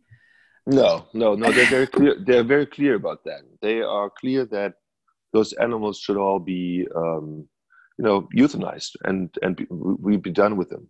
If you look at what the same organizations do with dogs and cats that are housed in shelters, they are euthanized. And if you ask me, the vast majority of the people who make all that stink, they don't really care much about the animals themselves. They are activists that really cannot be argued with because they are not receptive to any argument. They have such strong stance that it's their way or the highway. And the so-called rewildering concept is one that you sometimes hear. You hear even from places like the UK, the United Kingdom government, where they say we should take a third or so of our agricultural land and convert it into forests and or into wilderness and allow a rewildering. That is a serious concept that the UK government is thinking of. The Dutch government has had some trials of rewildering, of taking livestock and rewildering it, and they failed so drastically because those poor animals did not know what to eat. They were running around, and many of them suffered. Many of them suffered from hunger and died. These things are published, and you'll find them if you dig a little bit. It's called rewildering projects. It's a disaster. It's inhumane to treat anyone like that. And but I also have to tell you this: we're now going through this Corona crisis, and I think that one of the outcomes of the Corona crisis will be that people will think about food differently. When they go into the supermarket right now and they see what's flying out of the shelves, it's animal source foods, it's eggs, it's milk, it's meat. Yesterday I was in the supermarket and I was told that the eggs are rationed. Okay, I live in Davis, California, in the agricultural heartland of this country, and I can only get so and so many eggs now and so many gallons of milk because it's rationed, because there's such a high demand for it. The same is true for meat and so on. And the plant-based alternatives, go into the supermarket and see what they do in this crisis situation. They're sitting there and sitting there and sitting there, and nobody buys them. So I think this Corona crisis will change the way we view agriculture, and I hope it will, because it must. Because what's happening right now with agriculture and the criticism agriculture receives is absolutely unwarranted. And it is wrong the way we treat farmers in this country and throughout the world. It is just unacceptable. In my opinion, there are two really important sectors of society: the one providing health and the one providing food. While the health sector is always highly regarded, the food sector is treated in an unfair way, like dirt. And that's just not acceptable to me. I think sadly, everyone listening to this would agree with you, and it's the term preaching to the choir. I was curious, given the press that has been attended to the decrease in, or the improvement in air quality in China and in places that have gone into shelter at home type situations, I wondered if that would cause an increased scrutiny and criticism of agriculture in terms of offering pollutants or in terms of emissions. Yeah, that's a very valid question. And many people are asking that question. So it is true that certain pollutants are going down in regions such as northern Italy or parts of China. And the reason for that decrease is, of course, that the Corona response has been to shut down societies. I mean, shut down societies. No cars, no trucks, no trains, planes, ships, and so on are traveling, or very few, relatively speaking. And that means we are burning so much fewer fossil fuels right now, globally. And if you burn fewer fossil fuels, then the emissions associated with that go down. And these are things such as NO2, that's oxides of nitrogen. That's not to be confused with N2O, nitrous oxide. The NO2 from combustion of fossil fuels and the carbon monoxide and the volatile organic compounds, these are the gases that are going down right now throughout the world. The gases associated with animal agriculture or with agriculture overall, such as ammonia or methane or nitrous oxide, are different. Comparing those emissions that are going down currently with those from agriculture is like comparing apples to oranges. These are not the same emissions that are going down, not the same gases. These are different gases. And overall, the emissions that are normally associated with agriculture are not going down currently. They are staying the same because agriculture is not on a stay home safe kind of regimen, but we are doing everything we have been doing before at the same rate or higher rate.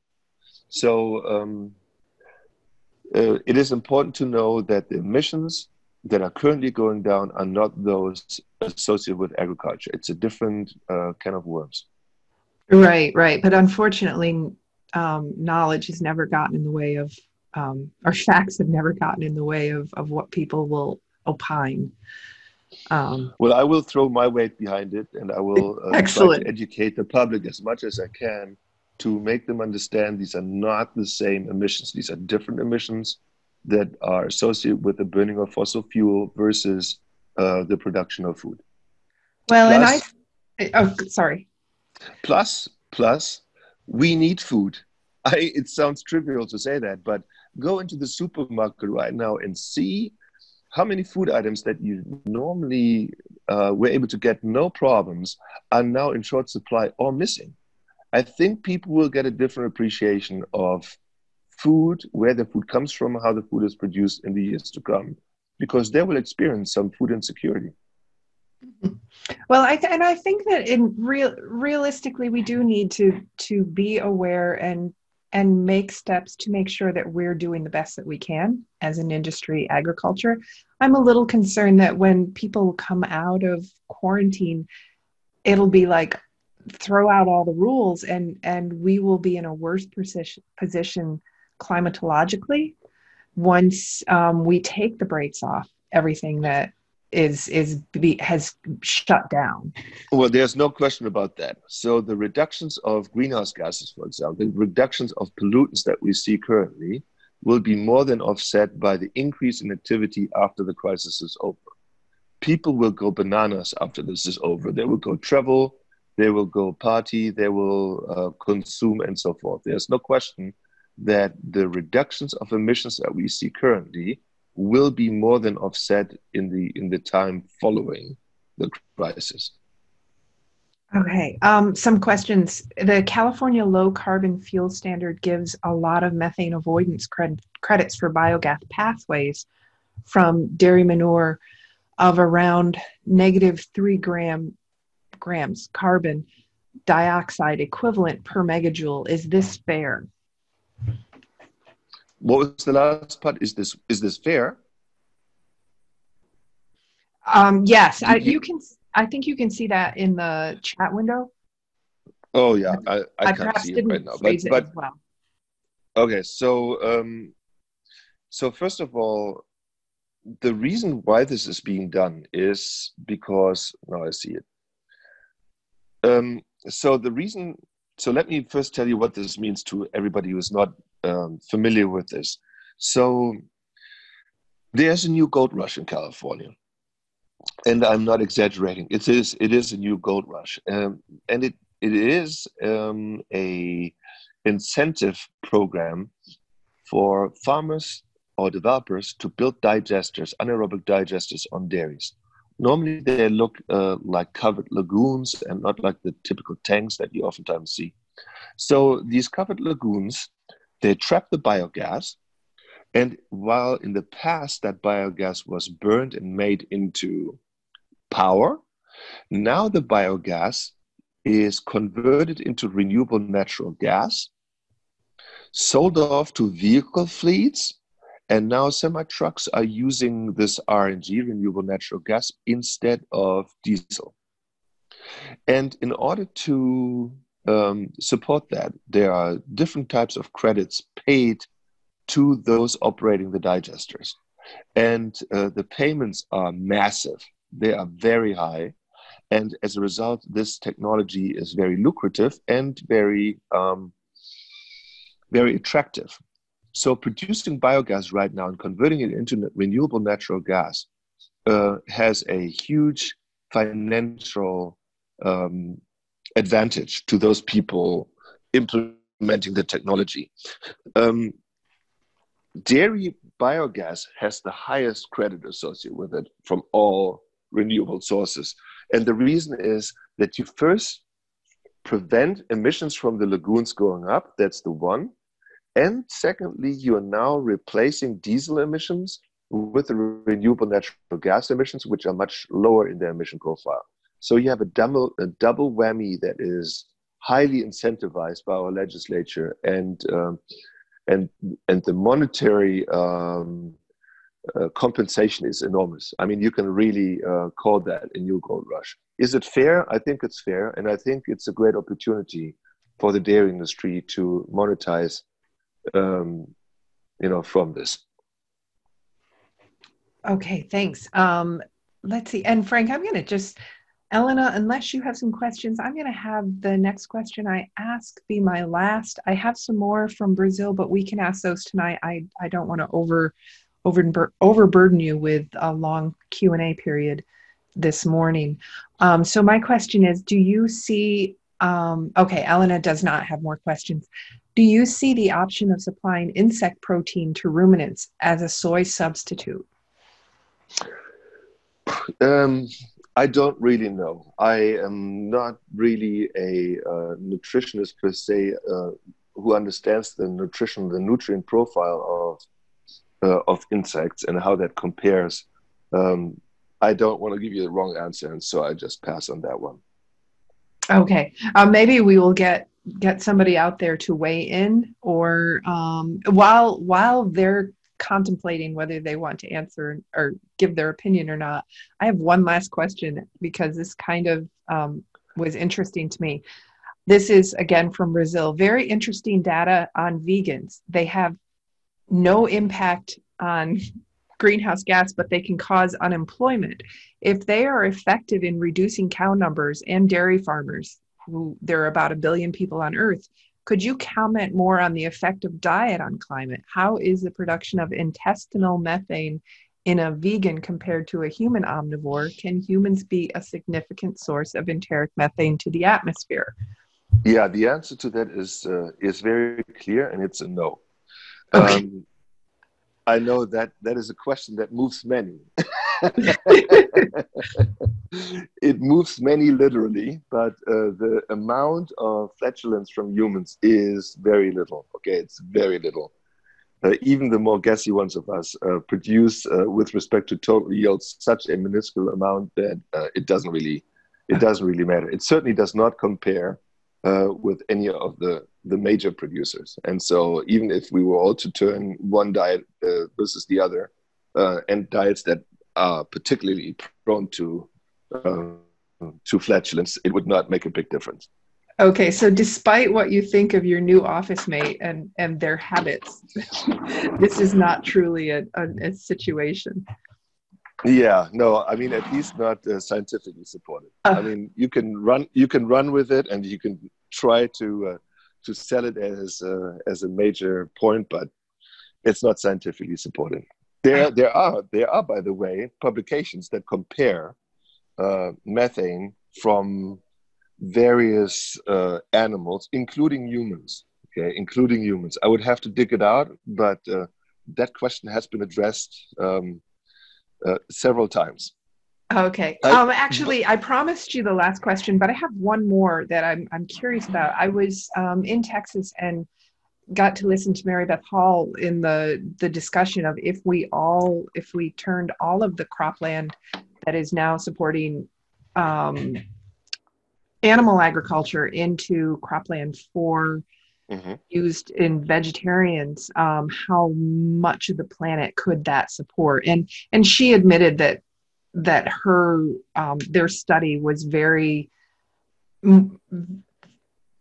quick, and not a lot of time was spent on determining whether the land that they're picking actually could be converted to food production for humans. What do you have any comments on that? Yeah, so of all agricultural land in the world, and also that number or that comparison is true for the United States as well.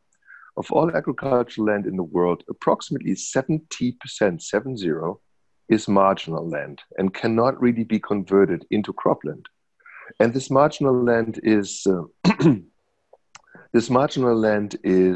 not suitable for crop production because there's not enough water or the soil is not good enough. So that's 70%.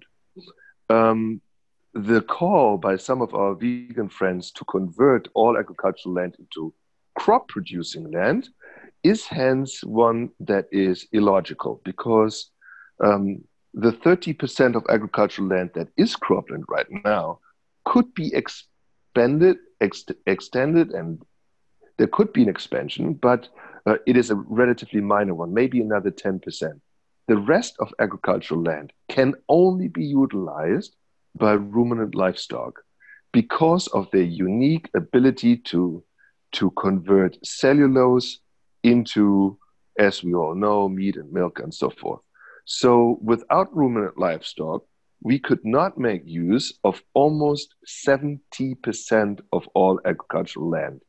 I don't know if these people are aware of what they are saying. They might be well-meaning, but they're certainly ill-informed as to what the potency or potential is of marginal lands to be converted to anything other than marginal lands. Okay, thank you. I think unless I have more questions coming in from the audience, that we'll let you go for this morning. Okay, hi everybody. Paula and Frank, if you would like to unmute your mics and say hello. Marcelo joined us earlier, but he has since left the building. So he said he had no questions to ask. So go ahead. Hi, I'm here. We had a lot of trouble with the slides today, but we have one question by now. May I? Yes, Paula, if you would like to go, I have, I'm waiting for questions to come into my chat window, but I also have some questions from this morning left to ask too. Okay, I will ask then. Okay. Thank you very much, Dr. Mitloehner. It was a great presentation. We learned a lot. The first question is from Patricio. Why does the carbon dioxide emission index in South America is joined with the Central America index in the presentation? On one of the slides, you mean on the one for dairy greenhouse gases? I think so. In one of the slides. Would you like me to move to that slide? Yeah, that would be great.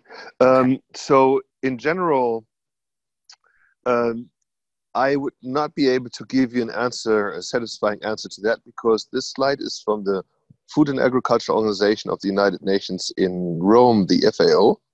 And the way that they have organized this slide is not clear to me. So as you can see here, there are groups such as West Asia and Northern Africa. That's one group. Makes even less sense. Sub-Saharan Africa is another one, and so on. Why they have bundled it that way, I cannot tell you. I do not know. Okay, Paula, would you like me to ask some questions now? Yes, go on. Okay. All right. Let's see. My first question is, despite the public perception about agriculture being a major contribution of greenhouse emissions and global warming, what are the major areas of opportunity we can still capitalize on dairy production to further increase our efficiency? So, I mean, for the last, I don't know how many decades, people always thought, oh, well, we're already so efficient, there's hardly any room to grow. And we were always wrong, because there always was more room to grow. We now have a situation, for example, here in North America, where we produce 23,000 pounds or so of milk, so over 10 tons per year. And if you look around the world and what the variability is, how many areas there are where dairy production is still dismal, I mean, really dismal, I think we have a lot of room to grow. We have learned lessons over time. So, for example, here in the United States, if you look at milk production and components and so on over time, you will see a huge development that has occurred. And we know how to make that happen. We know how nutritionally, or how from a genetics or from a veterinary perspective, we can make changes and improvements. And I think we need to apply that knowledge now globally, across the world. Okay. Thank you. Let's see. The question regarding this slide that we're showing, and this is from a listener who says this slide is not considering the CO2 sink, right? It's just the emissions. Correct. Yeah, this is not the sink. So this does not include sequestration, let's say. That's correct. Okay. Thank you. Thank you. I'm going to ask another one, Paula, and then give you an opportunity if you would like to, or I'll just keep going with questions because I have a few. The next one is, first of all, thank you for the presentation. Where do you see manure management in the next 10 years to combat nitrous oxide formed from ammonia emissions? So there are really important advances with respect to nitrogen, manure management, but also with respect to fertilizer use application. Hey, In Frank, both cases, Frank, we see. Frank, Yes.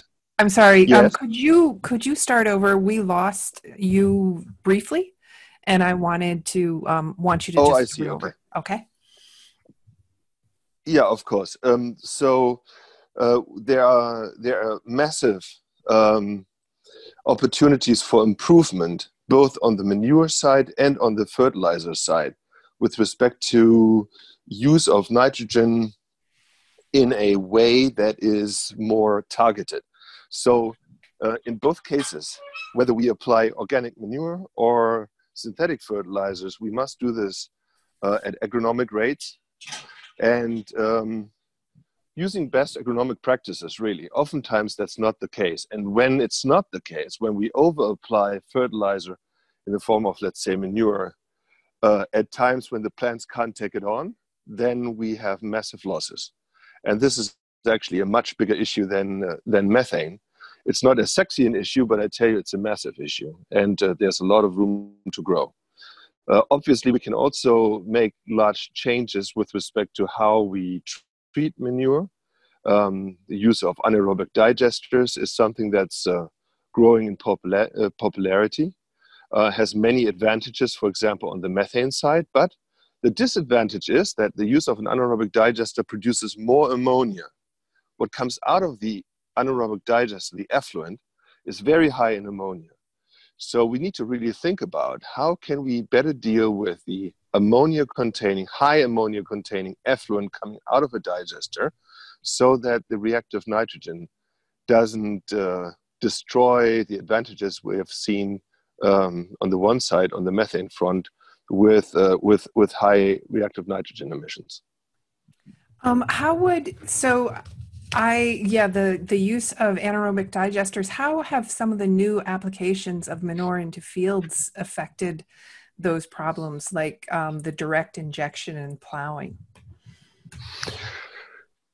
Direct injection has a very good impact because you now get the material in the ground and you prevent volatilization of reactive nitrogen compounds, and so that's very positive. We see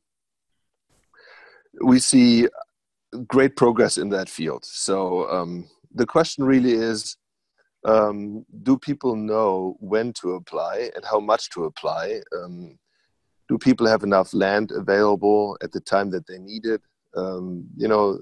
We can do a better job, I would say, overall in animal agriculture in applying nitrogen and other nutrients at agronomic rates in a way that minimizes emissions.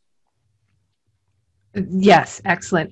So Paula has a question that sort of addresses this, but I think we'll hear a little bit of frustration from our audience who is experiencing that, yes, we're watching this presentation and we're understanding it.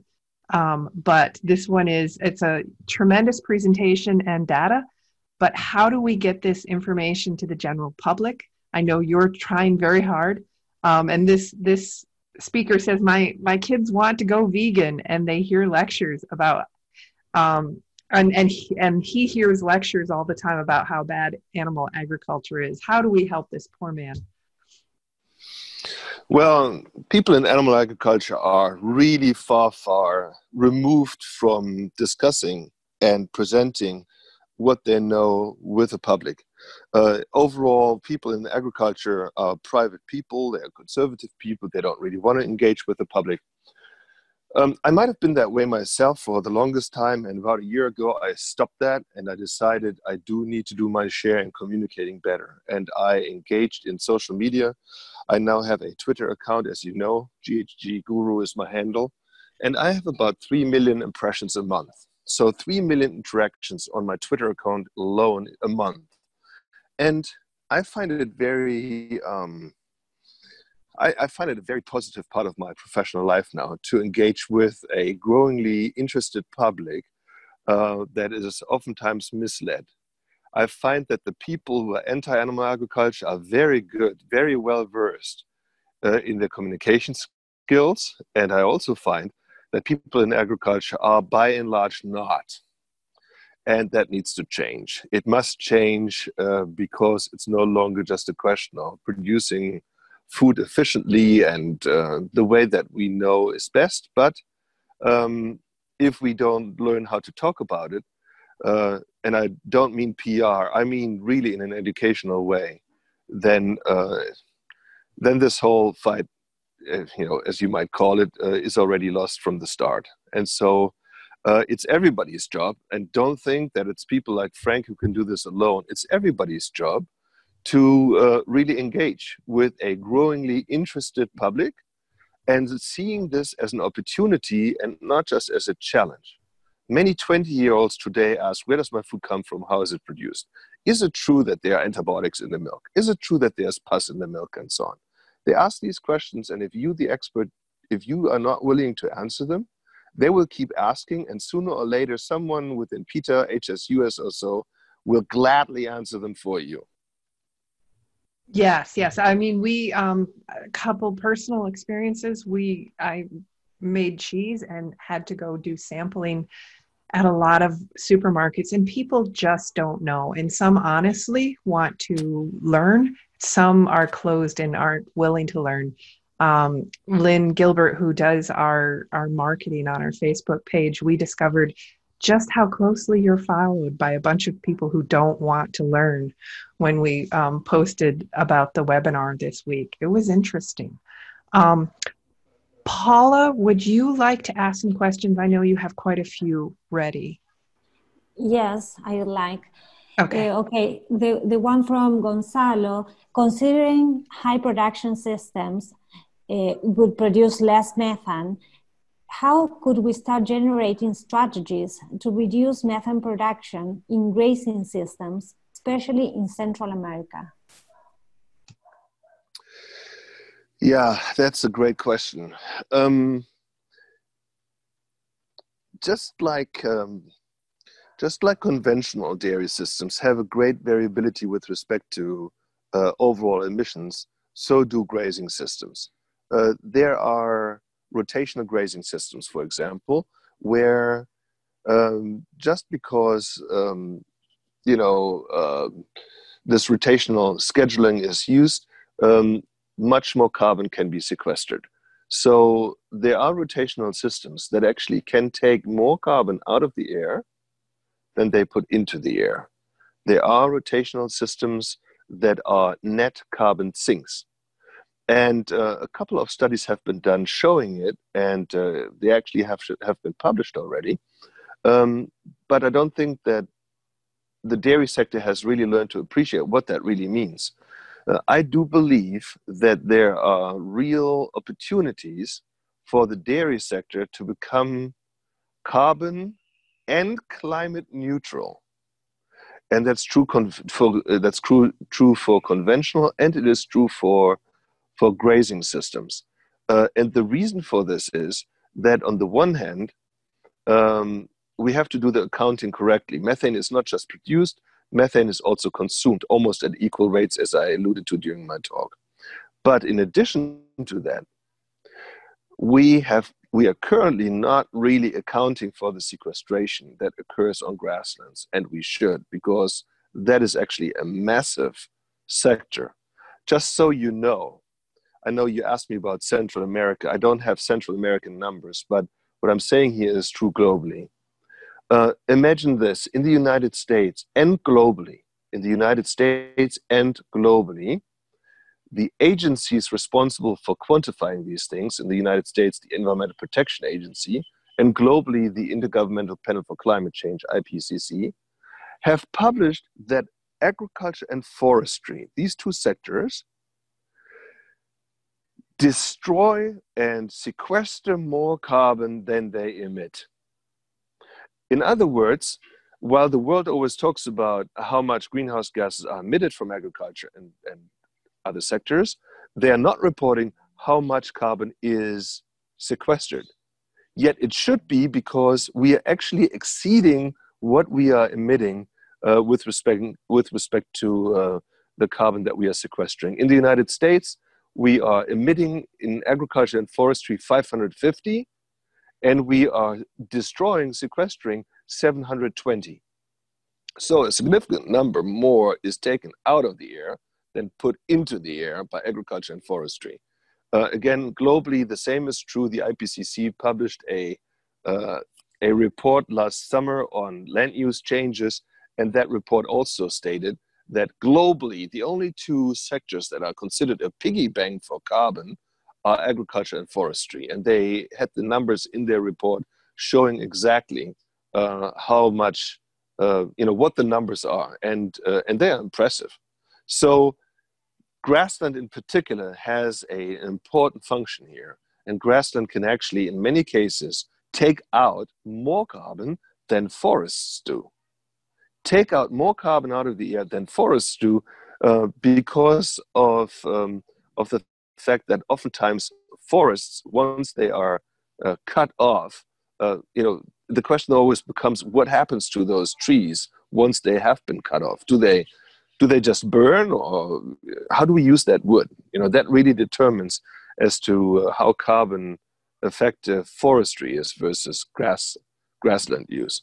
I can tell you grassland use is a very effective way for carbon mitigation. Okay. May I go on, Marianne? Yes, Paula, keep going. I can ask more when you need to go back to translating. Okay, here is a question from Alejandro. Do you recommend some tool to quantify emissions in cattle and meat production validated with IPCC standards? The IPCC is really not the body that would have the methodology that you're looking for. And that's simply because they are not the experts in this field. The experts in the field are at the FAO, the Food and Agriculture Organization. Here I was chairman of a FAO committee called LEAP, L-E-A-P. It stands for Livestock Environmental Assessment and Performance Partnership. And this LEAP partnership produced guidelines on how to quantify climate impacts, air impacts, water impacts from livestock, poultry, and feed. So if you Google FAO, and then LEAP, L-E-A-P, then you will find detailed guidelines on how to do an assessment of the environmental footprint of livestock. And these are the guidelines I would recommend to you. Great. We have a second question from Alejandro. You mentioned something recently, but it's more specific. He says he doesn't understand why, if it is that clear that cattle are not responsible of the climate change, globally, cattle are the guilty guys. Do you think it is a marketing thing? So when you say, when it's that clear, so it is not generally that clear. It is that clear to people who do what I do, who look into the cycling of carbon in the livestock system, who do look into the accounting of, let's say, short-lived climate pollutants such as methane. To those people, it's clear. To many of the others, it's not clear. And to them, whoever emits methane is the bad guy. Many of the people who toot this methane story and who criticize beef and dairy for carbon emissions and therefore global warming are the same who in the past were activists on the animal rights front, on the animal welfare front, and so on. They have one thing that they really want to achieve, and this is they want to end animal agriculture. And they want to do this by all means. And they found that the animal rights, animal welfare angle didn't work, at least not the way they intended, not strong enough. And so they did find that the climate discussion strikes a note in many people, particularly younger people. And so they decided that this is the angle of attack. And people in agriculture for the longest time said, yeah, we don't believe in climate change. And if climate change happens, agriculture has nothing to do with it. And that was a strategic mistake by people in agriculture, because climate change does happen and agriculture has a contribution. However, that contribution is very small compared to that by other sectors. So instead of saying, we don't believe in this and leave us alone, we should have said, we understand this is an important societal issue. We understand that we have contributions to it. We have quantified them. These quantifications have been published, and we have pledged further reductions. And here's what they are. Because we are the only sector that I know of that really has done quantification efforts the way we did, and who is really a sector that has made further pledges for reduction. And these reductions in many parts of the world are already massive. So I think that we have to totally change our game plan and really become more more active, really, in the discourse, in the discussion, and become more active. Okay, great. And in line with this, Pedro wants to know why information about greenhouse gas emissions is so changed comparing animals with the rest. Why don't we compare total amounts and not by individual? Total amounts of, I'm not sure I understand the question. Why don't we compare total amounts? Because normally that's what is being done. People do compare total amounts of greenhouse gases, unfortunately. So for example, the different agencies compare different sectors of society. They compare power production and use and transportation with other industries, with agriculture and so forth. And I showed one slide for the United States. The problem is all greenhouse gases emitted by these individual sectors are normalized to so-called CO2 equivalent units, CO2e. And the CO2e, and that's really critical now, the CO2 equivalents are not a means by which we can determine the warming impact of that sector. So if you take methane, and let's say methane from the dairy sector in the country where you reside, and you simply calculate the global warming potential, GWP 100, then this GWP 100 will not tell you how much warming global warming your industry contributes to, but it will only tell you what the CO2 equivalent amount is of that methane. And what it doesn't do is it doesn't describe the rate of change of methane, how methane changes from one decade to the next. And that's really critical, because if methane goes up, we have a problem. We have a serious warming problem. If methane from your livestock stays stagnant, then that livestock you have does not contribute to additional carbon, and hence that methane does not contribute to additional warming. If you, however, manage to reduce methane in your country, then this will induce a process called global cooling. You are pulling carbon out of the atmosphere, leading to a cooling effect. And this is why this discussion about GWP star is so important. This discussion about looking at methane and its rate of change over time. is really critically important. And it will be, in my opinion, the new matrix in the years to come. Paula, shall I ask a few? Yes, yes. Okay. Let's see. So I'm going to go to this next slide that I can see in our lineup. There was a question about this. Could you comment more on the difference between dairy products as a source of greenhouse gas? Based on environmental issues, is there a chance for humans to rely more on fluid milk than on cheese and other products as a food source?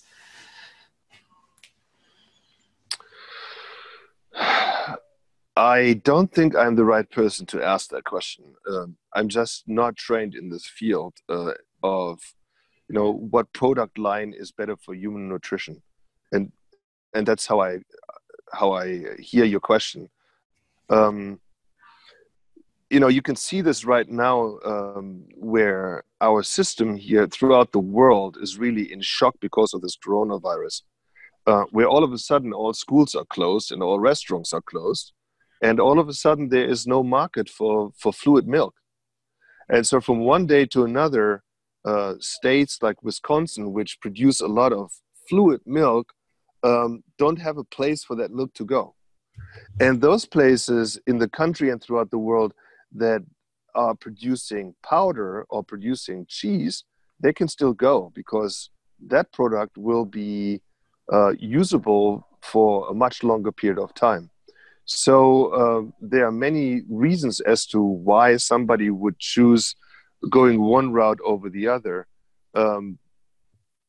But I'm not the right person to understand why someone would choose one avenue, let's say fluid milk, over another one being cheese or powder or so. Okay, thank you. Question, has anyone calculated the impact of reducing cow size so that it reduces the maintenance requirement on global warming, assuming that the milk yield per cow could be simultaneously maintained or increased? So I assume that you mean frame size, that cows, get smaller again. And I have seen research comparing breeds. Let's say Holstein versus Jerseys, because that's relatively easy to do, and the Jerseys were more efficient and they had a lower carbon footprint per unit of fat protein corrected milk produced. Overall, getting a smaller cow, let's say a smaller Holstein, might have advantageous effects, and we would all anticipate that. I guess everybody here on the phone would anticipate that. I have to tell you, overall, while this area here is of course my area, the environmental footprint of livestock and the carbon footprints and so on, but overall I can tell you that this corona shock here has taught me one thing, and that is from one day to another, something like a virus can just change everything. I mean, just change everything. I believe that something that moved the world 2 months ago, which was the carbon footprint of what we eat and how we eat and how much we eat and all of that, from 1 month to another, is being obliterated, and will become. I don't think that this will be a top level discussion item in the real. This entire discussion for a long time to come. People will be much more interested in how can we make sure that we produce enough food, and how can we make sure that we produce the food that people want. And if you go into the supermarkets right now, check out what kind of food items are demanded the most. I just went shopping this morning and I could not believe it. In a supermarket in California, United States, I found that the eggs were rationed. I was only allowed to buy a certain number of eggs. I was only allowed to buy a certain amount of milk. And the reason was that the eggs and the milk and the meat was flying off the shelves. And what was touted last year as being the new thing, the plant-based alternatives to meat, they are sitting in the shelves and nobody touches them. So I see I see some big changes happening, and I think they will happen to our world as well. Yes, and I think it's going to take us a while to get back to this. And what I'm worried about is that it will come back with a vengeance, that we'll find that we just go so far to the other side in terms of taking off and worrying about the environment, that when we finally wake up and look at it, it's going to be in a worse situation than it potentially could have been if we hadn't been distracted. We're like crows, bright, shiny things.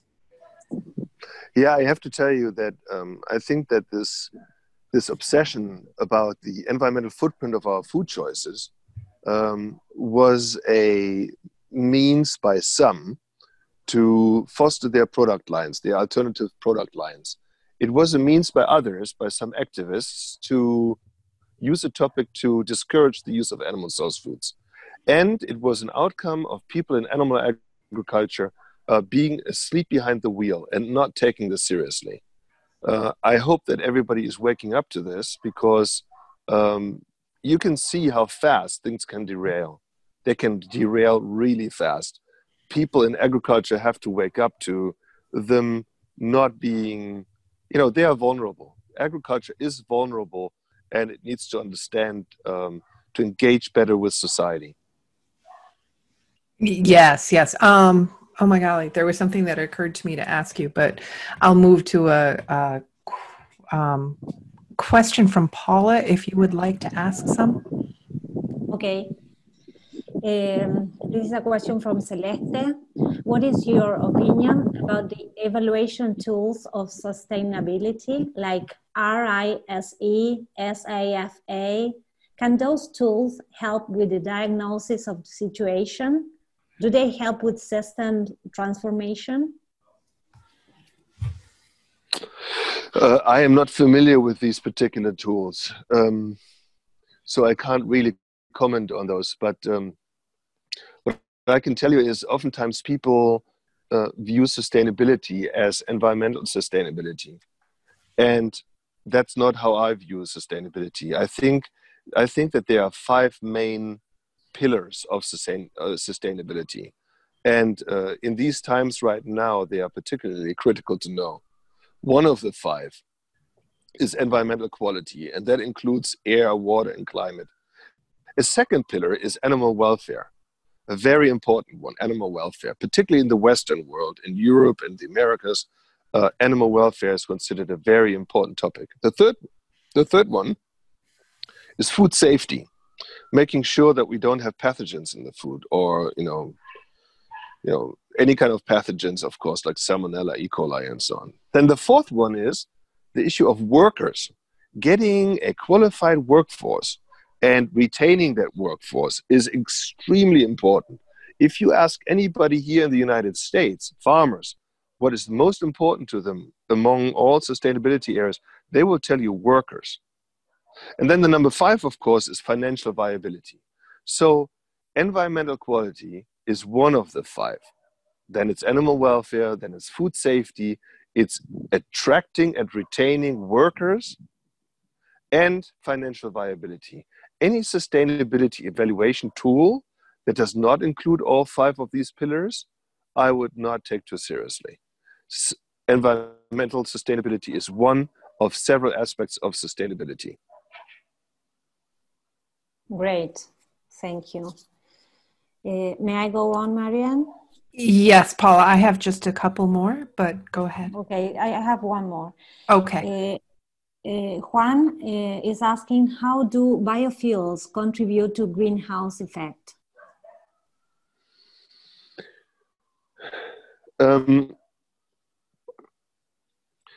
So biofuels, let's say if you look into ethanol, for example, ethanol is of course a biofuel produced from corn. If you compare ethanol production and use versus the use of fossil fuels directly, you'll find that ethanol might have a larger, not a smaller, but a larger environmental footprint. It's not true that biofuels have a low environmental footprint just because of the name biofuel or because they are associated with agriculture, oftentimes they have a sizable environmental footprint.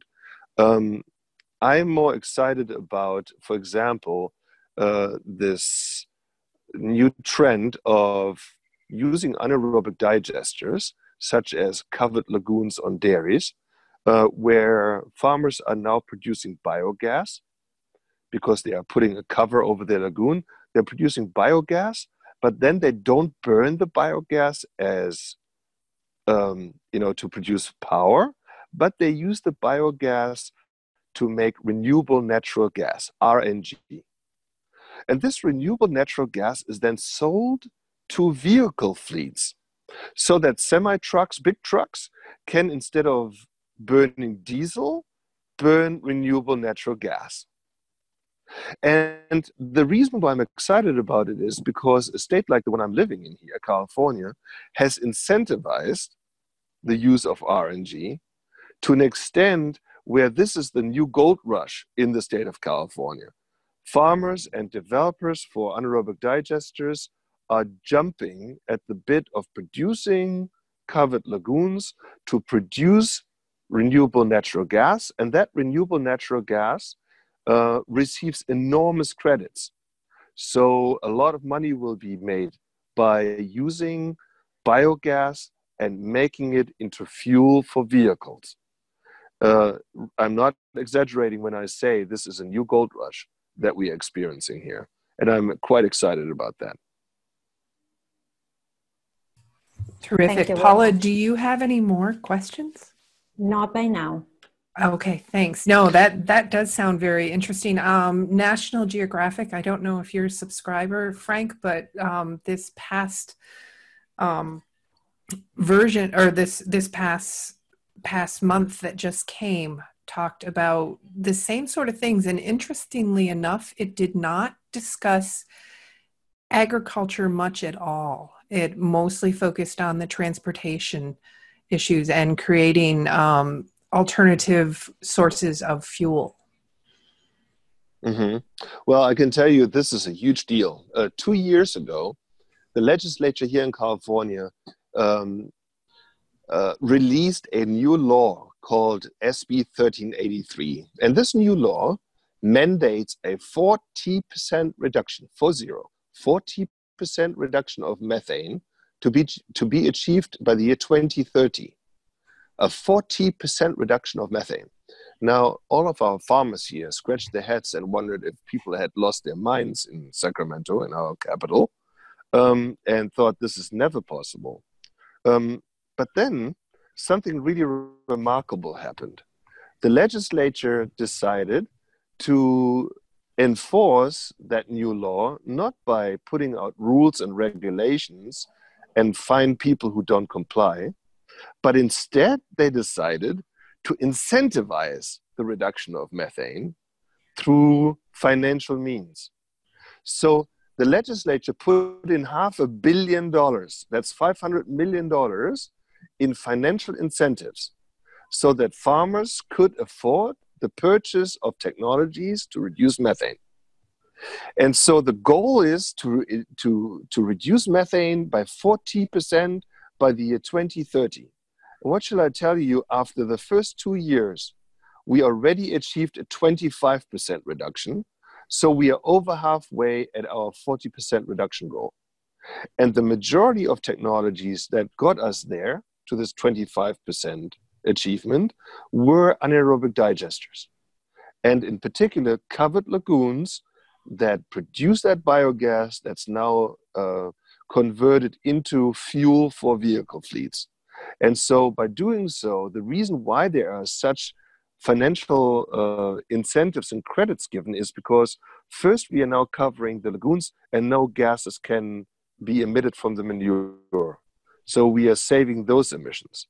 But secondly, we are now avoiding diesel emissions and we are replacing them with RNG emissions, and they are much better for the environment compared to the diesel.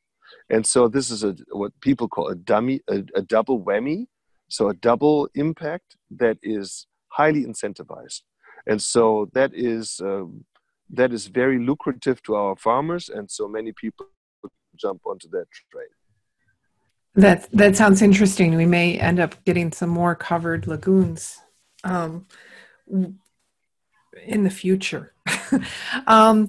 Could you comment on the water footprint and how to reduce it in dairy production and beef production? And I'll try to see if I can find that slide. So the water footprint in the dairy sector is probably a much larger environmental concern than the carbon footprint or any other environmental footprint, because the dairy sector actually uses a lot of water. And now I'm not talking about green water, which is so-called green water, which is rainwater, but I'm talking about blue water, which is tap water. And if you look at this slide here, you see that 5.1% of all US water withdrawal is going into the dairy sector. And that's actually a large number. This is not going into drinking water for cows. You see it on the left side of this slide, but it's going into the feed production. Almost 5% of the total water use in the United States goes into growing feed for cows. And that obviously is a really high number. That to me is one of the bigger issues than the carbon footprint. And we really have to think about what kind of feed can we use for our cows that has a relatively low water footprint. Some of the forages we feed are very thirsty. And so I think that this is something that will come our way in the future. Do you have any insight?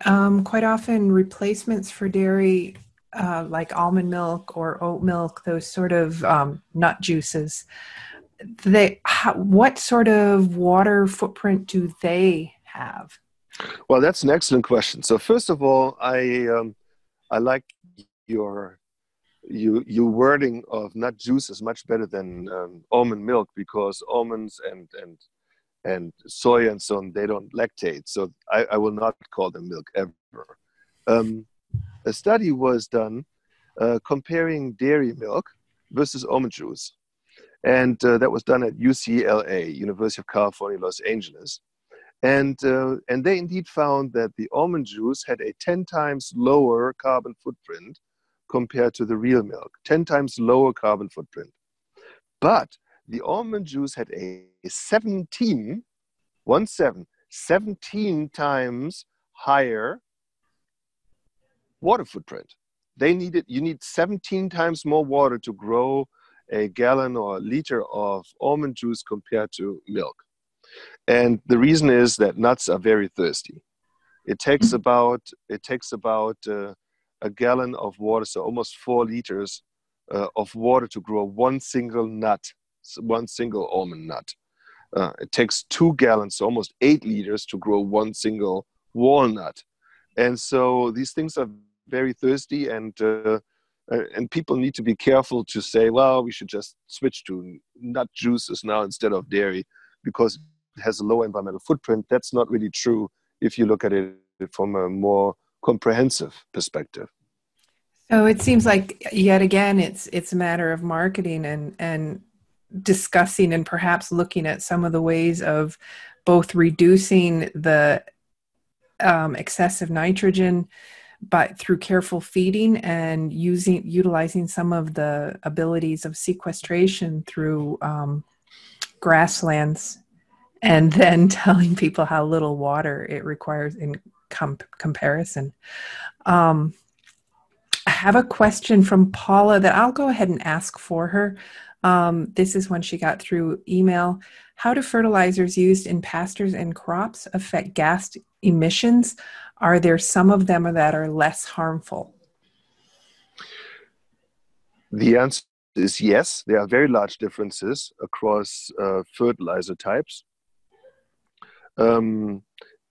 But the question is so complex that there's no way I can answer it right now. The reason is that people oftentimes just think of methane or they think of ammonia, but there's much more to the emission profile of a, let's say, fertilizer than these two gases. There are so-called volatile organic compounds there are oxides of nitrogen, there are greenhouse gases, there are criteria pollutants such as ammonia and hydrogen sulfide. Dependent upon which fertilizer you use and dependent upon how well you dose it and when you apply it, you can design almost the profile of potential emissions that come off. So what is the most important thing, in my opinion, so on the one hand, on the fertilizer side, all chemical fertilizers are high in the energy used during production.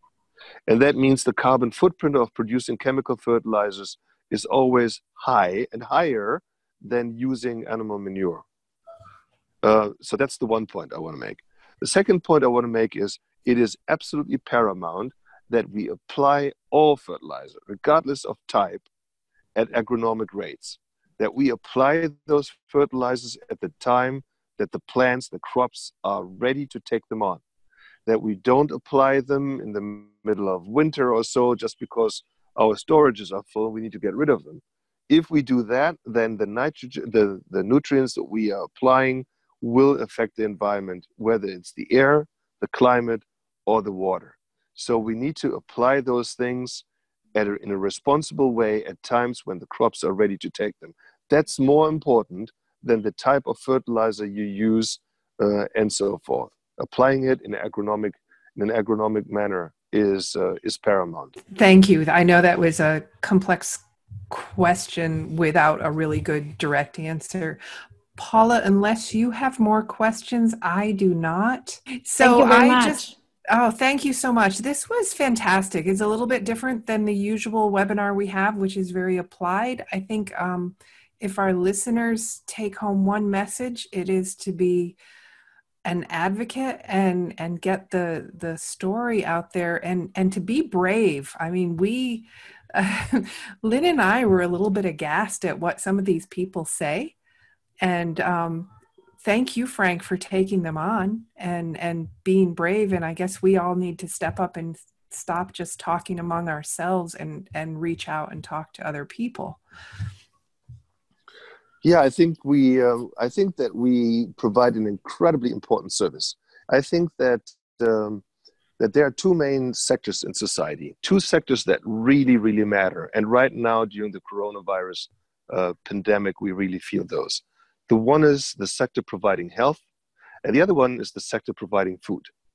The health sector is the one that gets all the attention, the doctors, the nurses. But what are we without the food producing sector? And think about what kind of criticism farmers are facing day in, day out, many to such an extent where they say, you know what, I don't need this. I'm 60 years old, I'm about to retire, and I don't want my kids to take over.